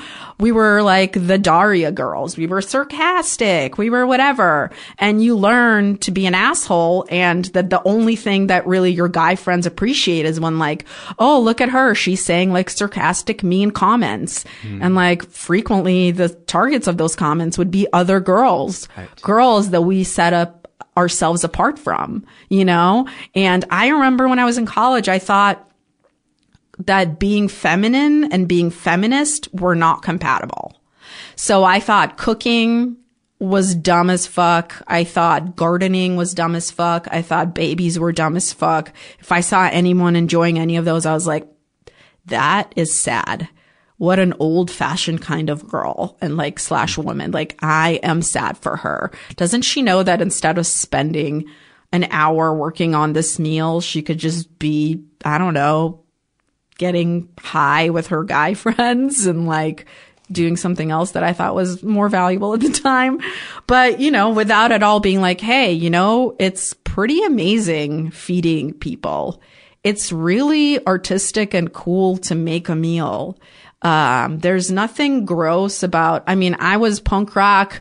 I just wore, you know, literally like plaid bondage pants or like fishnets and had a mohawk, or I was just like, yeah, that's, you know, the only acceptable kind of thing is to not be feminine. That's the way that I can reclaim being, you know, a woman. And that's the only way I can be a feminist without recognizing that I was doing the exact same thing that all these other men were doing, which was just othering these other women and making their interests seem ridiculous because they were traditionally, to me, feminine, you know, thinking that child rearing somehow is inferior, or that wanting to do that was, as opposed to thinking that everybody as a woman gets to make that choice and that doesn't exclude you from doing other things. You know, all these basic things that we take for granted now as feminists. Some women listening to this probably are in their 20s and that's never occurred to them that those things are incompatible. They're growing up in a culture where people are like, oh yeah, you know, wearing makeup can be really empowering. You know, that wasn't necessarily the world. And so, yeah, I feel like it took a lot of reckoning and being like, yeah, I was a shitty kind of woman too. I did do a lot of things that I'm not proud of now. I did talk shit about other women. And I think that this hurts everybody. And then the other thing that we talked about is that the problem, I think, with men like Louis C.K. and Aziz Ansari and these guys, and I'm not saying that them and Bill Cosby are the same level of person. You know, what Louis and Bill did are not the same, and what Louis and Bill and Aziz did are not the same. But I think the one thing that is similar is that all those men did not use their platform to show other men how you can be better after fucking up. And that to me is my biggest gripe with them. Everything. Which is such an important thing to talk about, because if we don't grow as a society if we just rejoice in someone's downfall and banish them, you know, forever. You know, not that Bill Cosby should get out of prison and have a show or, whatever. But what can we take from this terrible thing that can help society grow and help victims recover? Yeah. I mean, the first people that they should be thinking about are the victims. And the second people they should be thinking about are all the men that look up to them. Mm-hmm. And all the women, because here's to me what a great use of your platform is after something like that happens. Say you're Louis and you are putting out a statement about this thing that you know is true and that you admit is true. Don't then look to come back as the first thing you're asking. That's pretty clear to me that if you're appearing at comedy clubs and doing drop-in sets, that the first thing you were ever concerned about really was your own career. And what I would have loved to see in that statement is, hey, I fucked up.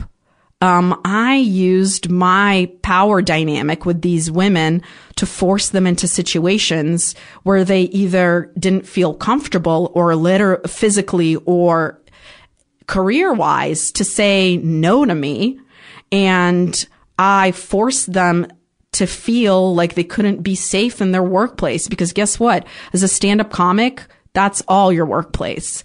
And if a headliner invites you to hang out in their room, you don't necessarily think they're trying to fuck you, especially if you're with your other friend. Hotel rooms are where we hang after shows or at the bar or whatever. That's what we do. So what he should have said to me is, hey, guess what? I fucked up. Here's what I've done about it. I called Dave Becky, my manager, with a list of women that I could remember having fucked up this way too. I also am putting out a public call because Louis didn't remember all the women he did that to. He apologized to one about pushing her into a bathroom, which she said he never did. So that was clearly another woman he did that to, which is another kind of nightmare. So I would have said, here's all the women I came up with.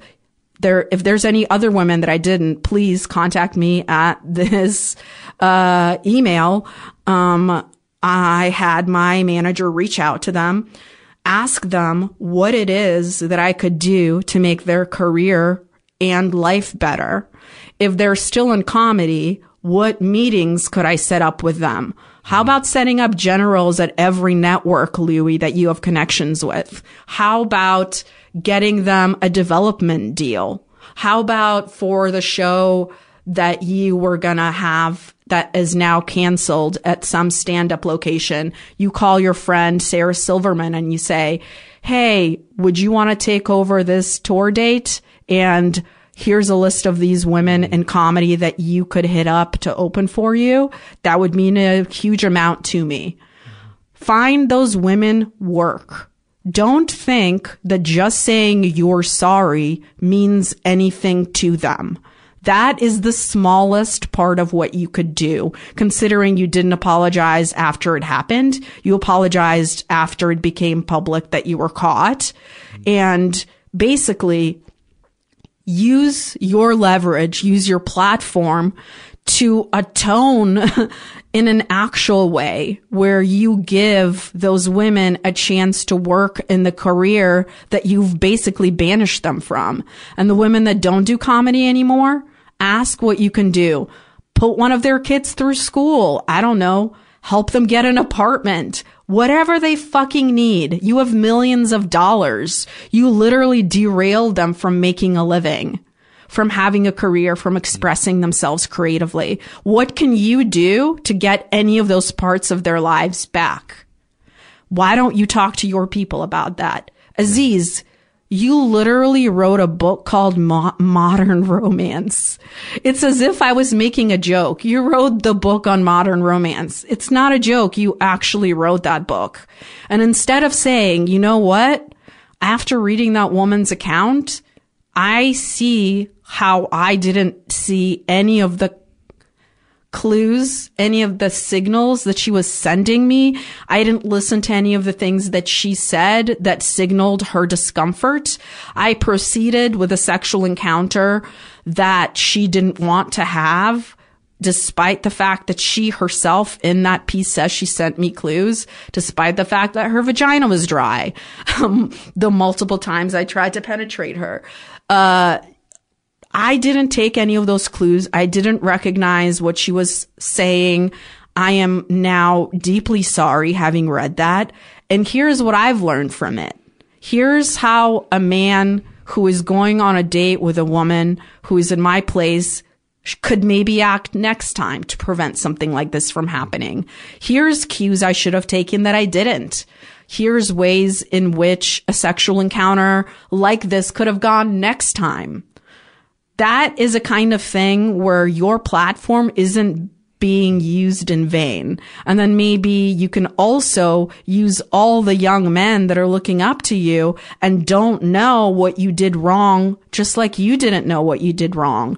Maybe they can take that journey with you and figure out what it was that went wrong and learn from that, so that the next time they're in a situation with a girl and they're not sure if she's enjoying herself, rather than proceeding, they might ask an extra time. And you sold out Madison Square Garden. You're telling me you don't have influence? You're telling me people aren't paying attention to you enough for you to use that platform to make things better? That's what I resent. I don't resent you trying to at some point come back to comedy, but I just don't think you care about your victims. I also didn't notice during any of this giving money to organizations that could help. This is just about the platform. What about making it public in your statement? Hey, I established a fund for young women that have suffered from sexual abuse or who have been sexually harassed in the workplace. I gave money to RAINN. I mean, there's so many things you could do to draw attention. You could literally, for every day that Louis C.K. posts something, it could be a post about this. He could do 30 days of sexual assault knowledge gaining. He could do, anything that could possibly teach, that could possibly shine a light on the different ways that men and women in this country are feeling right now. Any of the thing that bridges his platform with what he did would be admirable, but he didn't do any of that. And would set a great example. And I am somebody who, you talked about the stuff that Aziz talked about and the woman talked about, and that is a part of my history years ago. And I've talked many times about that on this podcast, and it still eats at me to this day. And I've talked to, apologized to women that happened with, and I try to be honest when the topic comes up in conversation, to not portray myself as this guy who has always been, had it all together and wasn't ever a pig, because I was. And it's important for guys that want to be better guys and women that want to be better women to have as many examples of somebody sucking up their pride, being willing to look bad, and doing the right thing. And I don't feel like I have done enough, but I do feel like I am trying, and I'm being honest about where I am, and let the chips fall where they may. I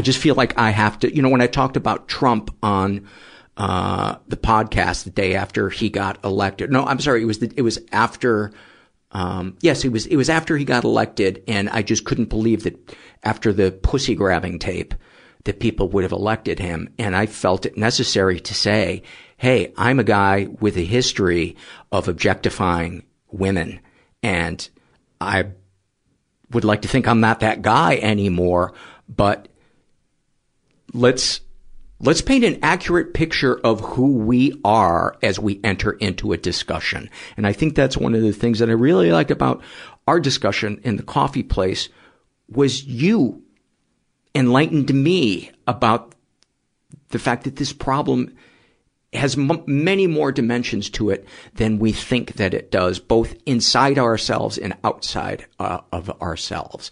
And I would like to think it begins with us self-reflecting, making apologies, and saying, how can I be better?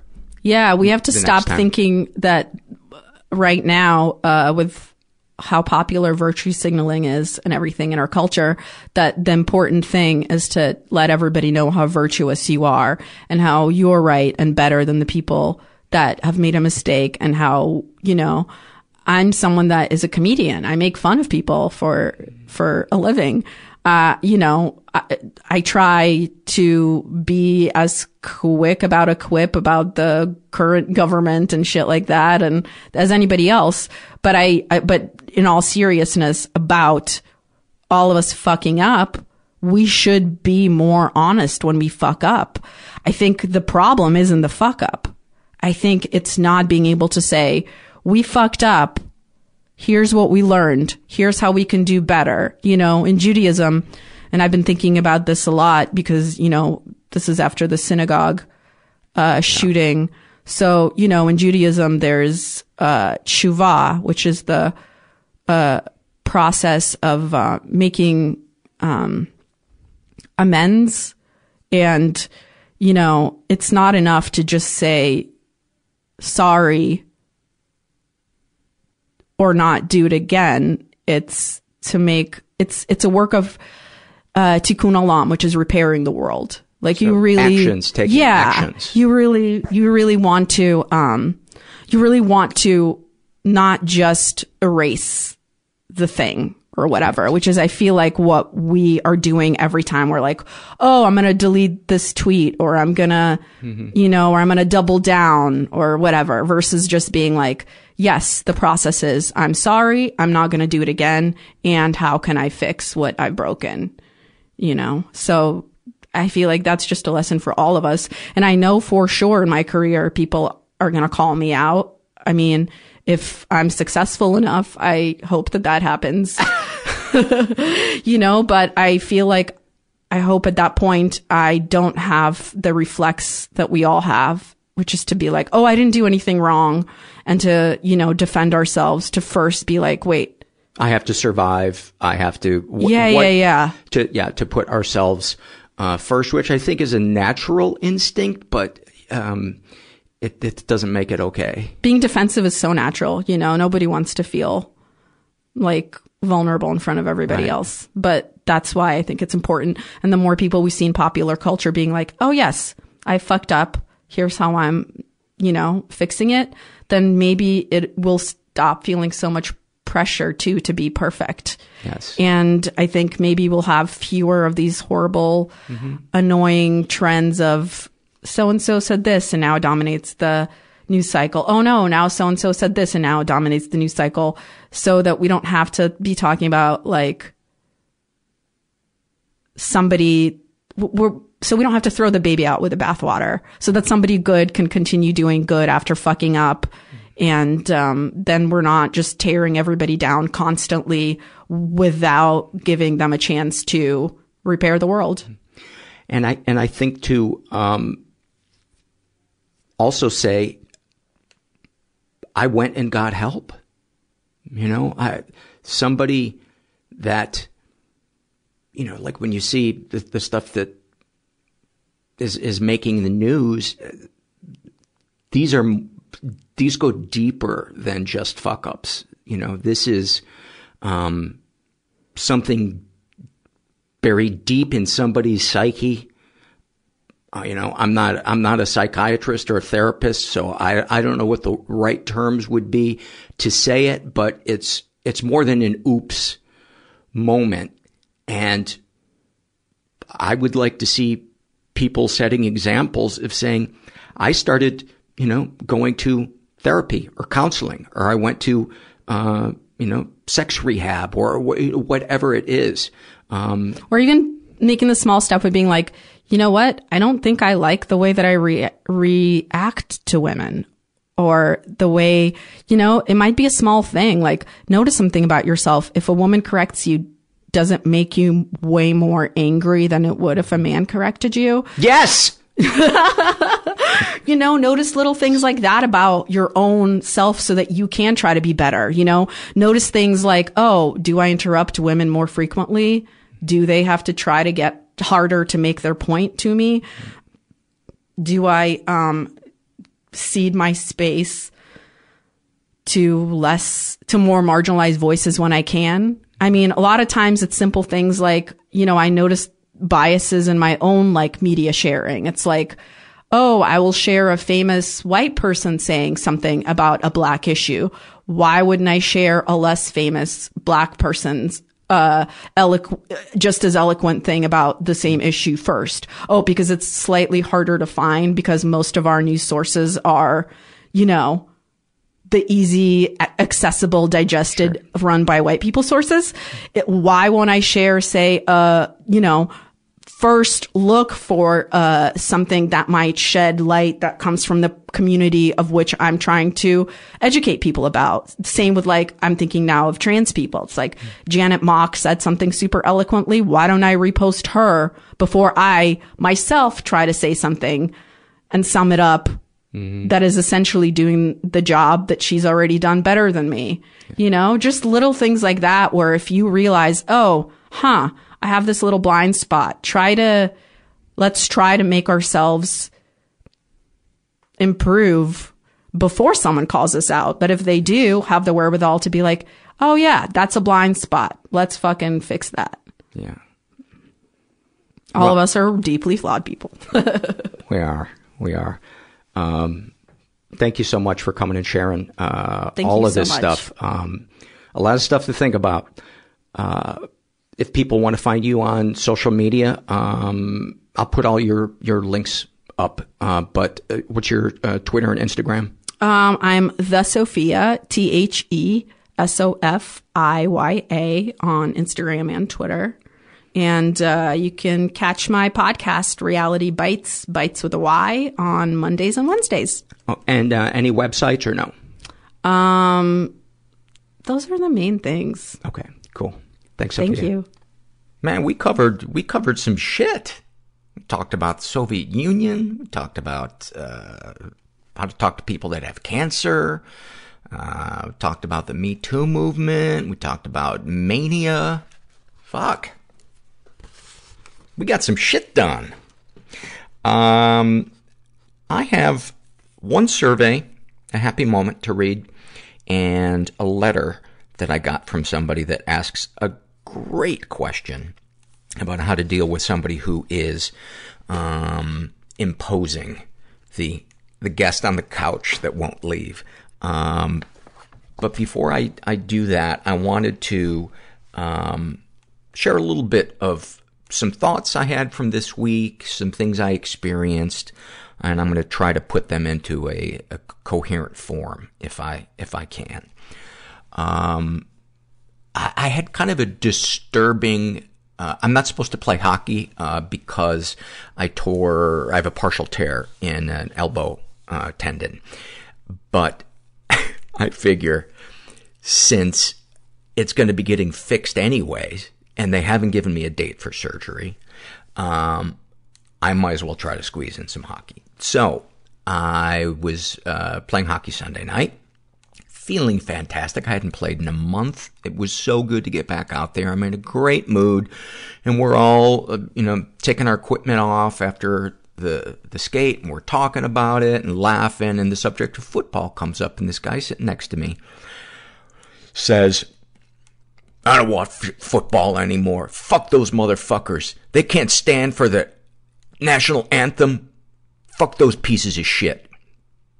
And everybody just got kind of quiet. Nobody said anything. And I thought about saying something because I was kind of tempted to say, man, you know, I can see watching somebody gun down an innocent person sitting in their car unarmed. But I couldn't imagine what it's like watching somebody not stand when there's singing going on. Can I help you in some way? That must be traumatic.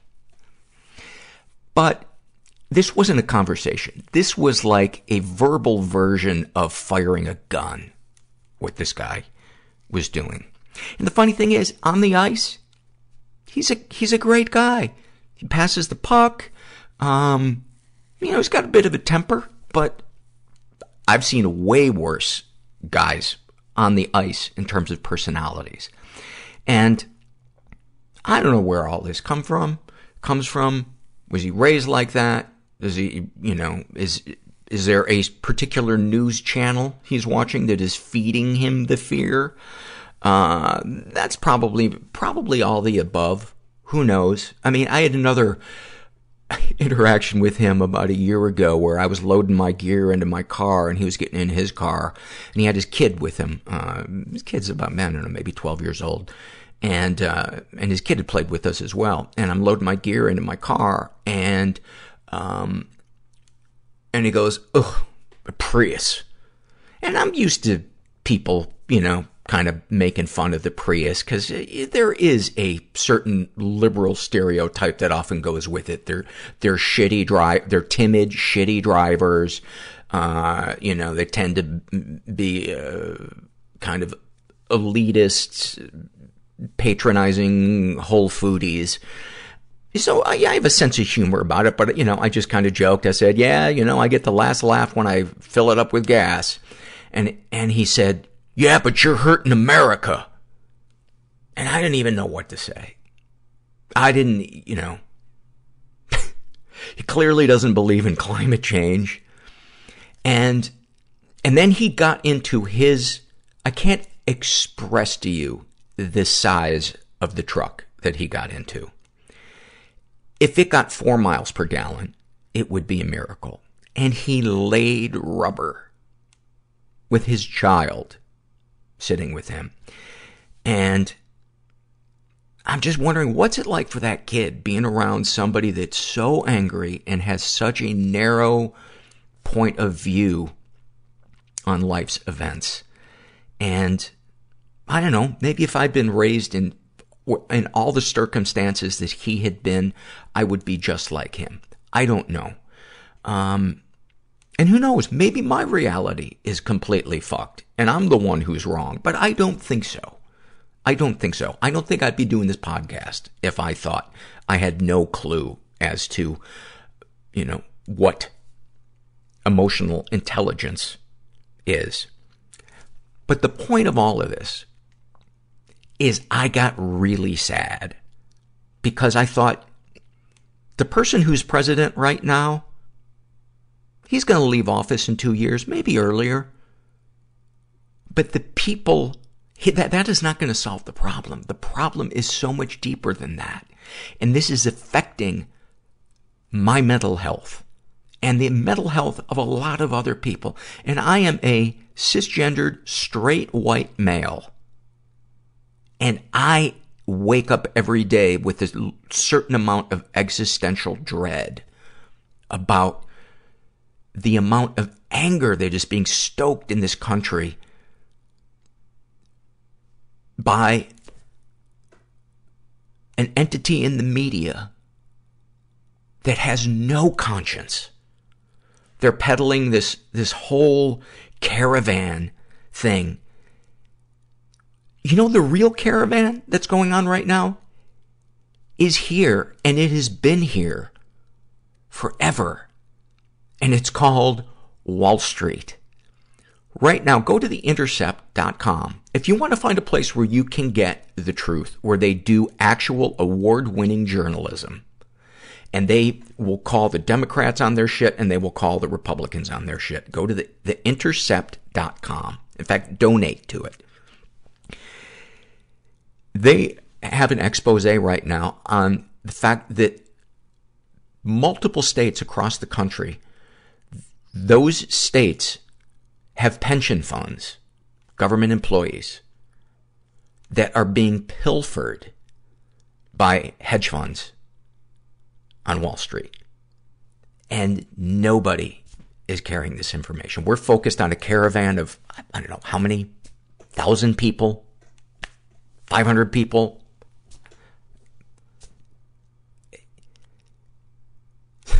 These hedge fund managers are cutting pensioners' benefits. As I speak, they are pulling the profits out of that. They are fucking these people's lives over by the hundreds of thousands. And you don't see anything about that on any of the news networks. You know, I don't think the other ones are malicious, but they're terrible. And this is affecting my mental health. And I don't even have children. I've tried avoiding talking about politics, but this is depressing me. And I know it's not clinical depression because I can still enjoy other areas of my life. When my clinical depression's fucking with me, I can't enjoy anything. But I'm having trouble sleeping. I'm angry. And there's just this sense of foreboding. And I was thinking about what is it that frightens somebody that has such a reaction to somebody kneeling during the national anthem? What are they afraid of? And I don't know if I know the answer to that, because you could generalize and say, well, they're afraid of black people. But I think that's clearly there's a lack of friendship with black people. Anybody that thinks the Black Lives Matter movement is unnecessary or overly dramatic. The only exception I have is when violence breaks out. And a lot of times it's not portrayed accurately in the media, and it was stoked by something else, and it was a reaction. But enough. I don't want to go down a rabbit hole with all of this shit. But my point is, there's something genetically in us that kept us safe for a long time, which was an ability to make a generalization about something that was safe and something that was unsafe. And I think that part of our brain is still there because we want to be able to categorize the world around us, to make sense of it so that we can feel safe. And while I clearly have a problem with categorizing people whose culture you know nothing about, whose diversity you know nothing about,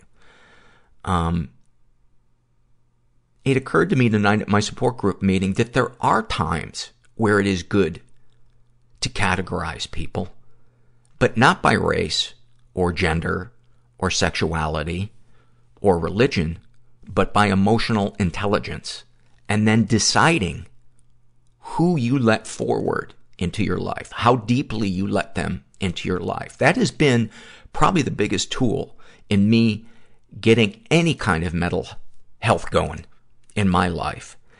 And the thing that I look at, because I've made the mistake of just spilling my life out to somebody who was either not equipped to hear it, or didn't want to hear it, or it was an inappropriate time for me to do it. And I've also not opened up to somebody that wanted to know more about what was going on with me. And what does emotional intelligence mean to me? Just off the top of my head, and a couple of the things that I wrote down, a sense of boundaries, a sense of checking in with people. Is this person comfortable with the topic I've just introduced? Or are they okay on time? Am I taking up too much of their time? Checking in with them, asking questions, not being overly apologetic, but also not making any assumptions about what they're comfortable with. Getting a sense of, is that person self-reflective? Are they able to take in what it is that somebody says, particularly if that person doesn't like what it is that they hear. Maybe it's a truth about themselves. Did they hurt somebody's feeling? Is that person able to sit with that for a second and take it in and reflect on it, or do they immediately become defensive? Because the latter, I don't let those people get into my life beyond the acquaintance stage. Can that person show up for other people? Do they have a consistency in keeping their word or their promises? Are they capable of giving and receiving love or affection? These are things just off of the top of my head. These are how I've begun to categorize people. And as I've begun to categorize people as, that person, I don't talk about anything beyond sports. That guy that I was just talking about, I will talk with sports about him, but I'm not going to try to have a conversation with him about that. If he invites me into a conversation, I will, but he's shooting a gun off with his mouth. That's not a conversation. That's a guy, he might as well be punching a wall. That is not an invitation to a conversation. And honestly, it's not worth my time. It's not my job to change his mind. If he was berating somebody who was sitting next to me, I would speak up. Anyway, here are some things that I have learned to distance myself from people, or at the very least not allow them beyond a certain point in my life. If it's always about them. If they just think, just get over it. It's something that you need to just get over. Or here's a classic, you don't cut ties with family no matter what. Those are some of the angriest fucking people you will ever meet. Is that person consistent? Are they, here's one. Are they gossipy? I try not to let too much of my life come into contact with people that like to gossip. And this is a really big one, and I've been guilty of this, is people that don't really want to listen to you. They want to get high off trying to fix you. And I have been that person that has not seen that I wasn't listening. I was trying to fix somebody. And so these, I think, are important ways that we can categorize people, at least as they are today. Allow them room for growth, yes, but I missed out on being vulnerable for so much of my life. And it wasn't until I had to deal with my addictions to save my life that I had to begin opening up to people. And I had to learn to start doing esteemable acts, being, of service, volunteering, all shit that I did not want to do. And then I began to realize, I like how I feel when I do this. And I began to not hate myself so much. And people began to throw around these terms of self-esteem. You do esteemable acts, you build your self-esteem. And then I went to another support group and I heard about self-love and setting boundaries and sticking up for yourself and taking a nap when you're tired. And terms like self-integrity, doing what's in your heart, not what you think other people want you to do. Doing the right thing, not only for other people, but for you. Having compassion for others, but not at the expense of compassion for yourself. I began to learn these things. And slowly, I began to like myself. And slowly, I started to care less what other people thought of me. I started to care less about trying to fix people or people please. And it started to get easier to be vulnerable. And I suddenly realized that there's a link between self-integrity, taking care of yourself, being your own advocate, sticking up for yourself, making sure that you're not running around ragged trying to please everybody. There's a link between that and being able to be vulnerable instead of people-pleasing. Because the past me felt that I had to be something to you for you to like me, or at the very least, not hate me and talk to others about me. So my acts of generosity were really kind of almost manipulations of somebody. Because there were times I didn't want to do something, but I didn't speak up for myself, and I went ahead and did it because I wanted that person to like me. Well, that's not genuine. That's not self-integrity. That's people-pleasing, and that's a form of manipulating because they're not getting to see the real me. And I was doing that in place of being vulnerable because I didn't think I was worthy of being loved just by being my authentic self. It's been a revelation to me. Don't wait until you're 55 fucking years old to do this shit. I like how now I'm angry about it. I hope that all made sense. And if it doesn't, I'm okay with that. I'm not. I'm totally not okay with that. I'm going to be up all night. This is an email I got from a woman who calls herself, she asked me to refer to her as Space Invader. And she writes, I was wondering if you have any advice on acceptance. My husband and I took in my sister-in-law 2 years ago when her boyfriend essentially made her homeless by moving out with friends when they had been living together. 2 years later, she's still living with us with no signs of attempting to get her life together or caring about getting her life together. We've sent her a deadline to get out, 9 months away, which she didn't take well. I'm struggling with some really gnarly rage. 9 months is a long time, and I don't think she'll actually be any better off after nearly 3 years with us, still in a crappy job she hates, still crippled by debt, and still completely entitled.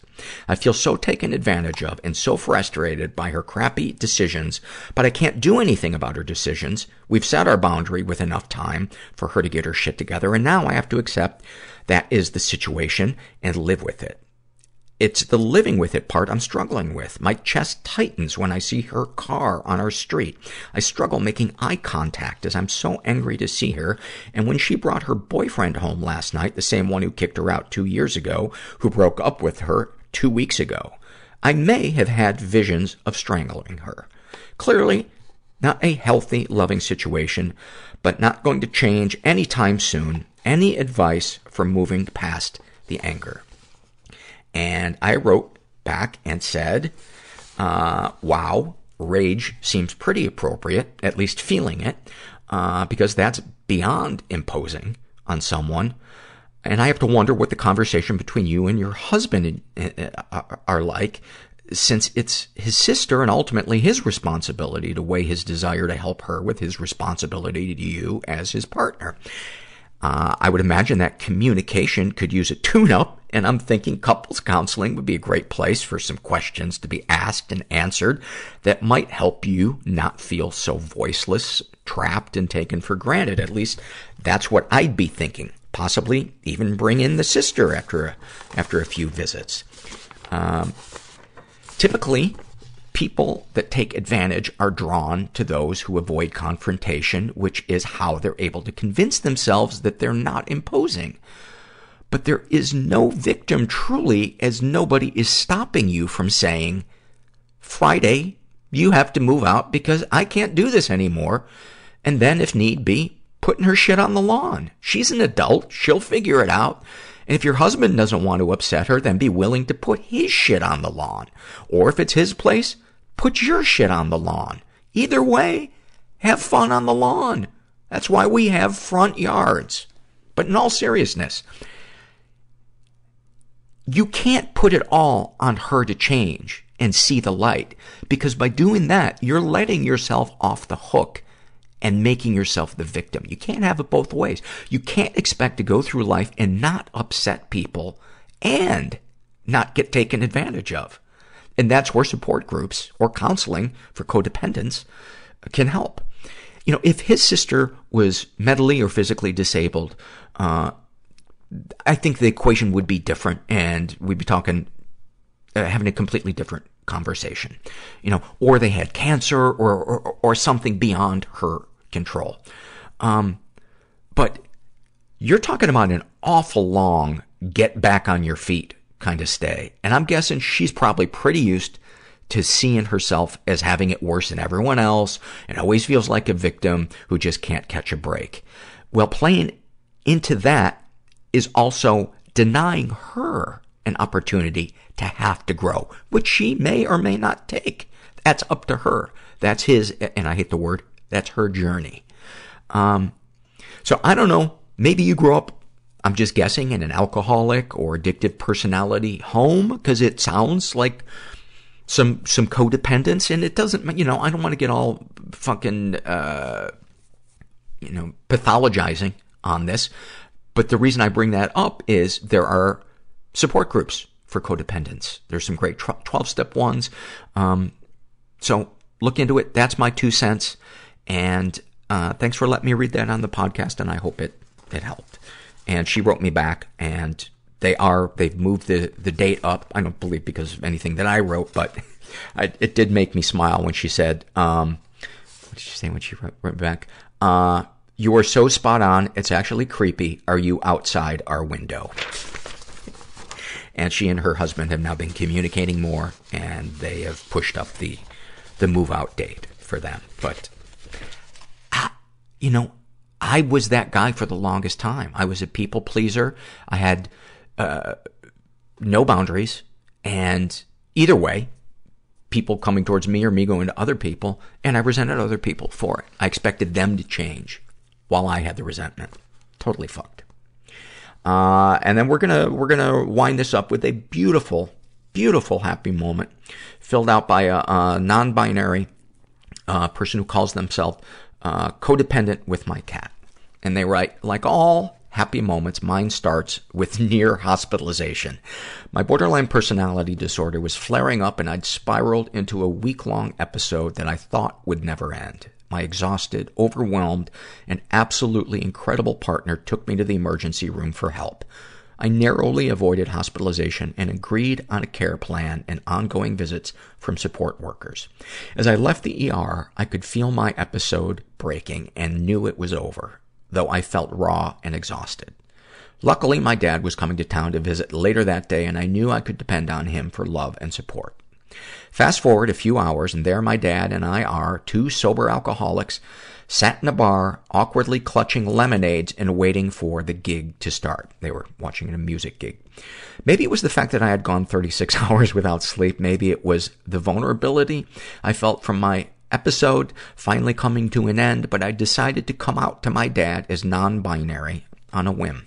Dad, I blurted out, I've been thinking a lot about my gender identity lately. As you can see, I've cut my hair off and started dressing in a more masculine way sometimes. There's some days when I still like to wear lipstick and dresses, but I don't feel like a girl or a boy. I'm just me.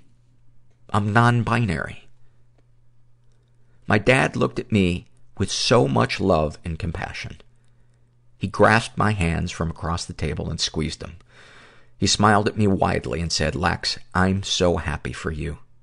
I'm so excited for this new chapter in your life. And I love you for who you are. I might not always get your pronouns right, but I'll try my best to not get angry when you correct me. I love you. I couldn't have imagined a better reaction. I felt loved, supported, and seen. I felt free to be myself, and I was overwhelmed with happiness that my dad accepted me. We watched the gig together, shoulder to shoulder and grinning at each other intermittently. The musician, Glenn Tilbrook, who is fucking amazing, is my dad's favorite, and I'd grown up listening to his band, Squeeze. By the way, go listen to the song Another Nail in My Heart right now. Actually, as soon as I finish reading this, go listen to Another Nail in My Heart. Or the best of Squeeze. Squeeze greatest hits. God damn it, I'm spiraling. Towards the end of the set, he played a song called Little Ships about his children growing up and his role as a dad. My dad and I looked at each other with tears streaming down our cheeks, and he squeezed my hand. I felt so incredibly full of joy, and my heart seemed to grow 100 sizes. That morning, borderline personality disorder had taken me to the ER, but in that moment, I knew I could feel love so intensely because my BPD also gives me that gift. Truly amazing. That is one of my favorite surveys that I have read on the show. That is like the show in a fucking nutshell. Is just looking for the growth. You know, what can we learn from this shit sandwich that reality throws us sometimes? And can we find connection in there? Can we... No, I'm starting to repeat myself. Anyway, if you're out there, and I mean outside my window, please leave my front yard. Because I gotta start putting somebody's shit out there. I don't know who. Because I live alone. I'm gonna start putting my shit out there because I'm sick of my bullshit. And I've been wanting to move my shit out for 55 fucking years. I'm gonna be honest with you. I've had an ass full of me. And I'm setting down some fucking rules. I don't know where this bit is going. So let's just say, you're not alone, and thanks for listening. Everybody I know is bizarrely beautifully fucked up in some weird way. Bizarrely beautifully fucked up in some weird way. Bizarrely beautifully fucked up in some weird way.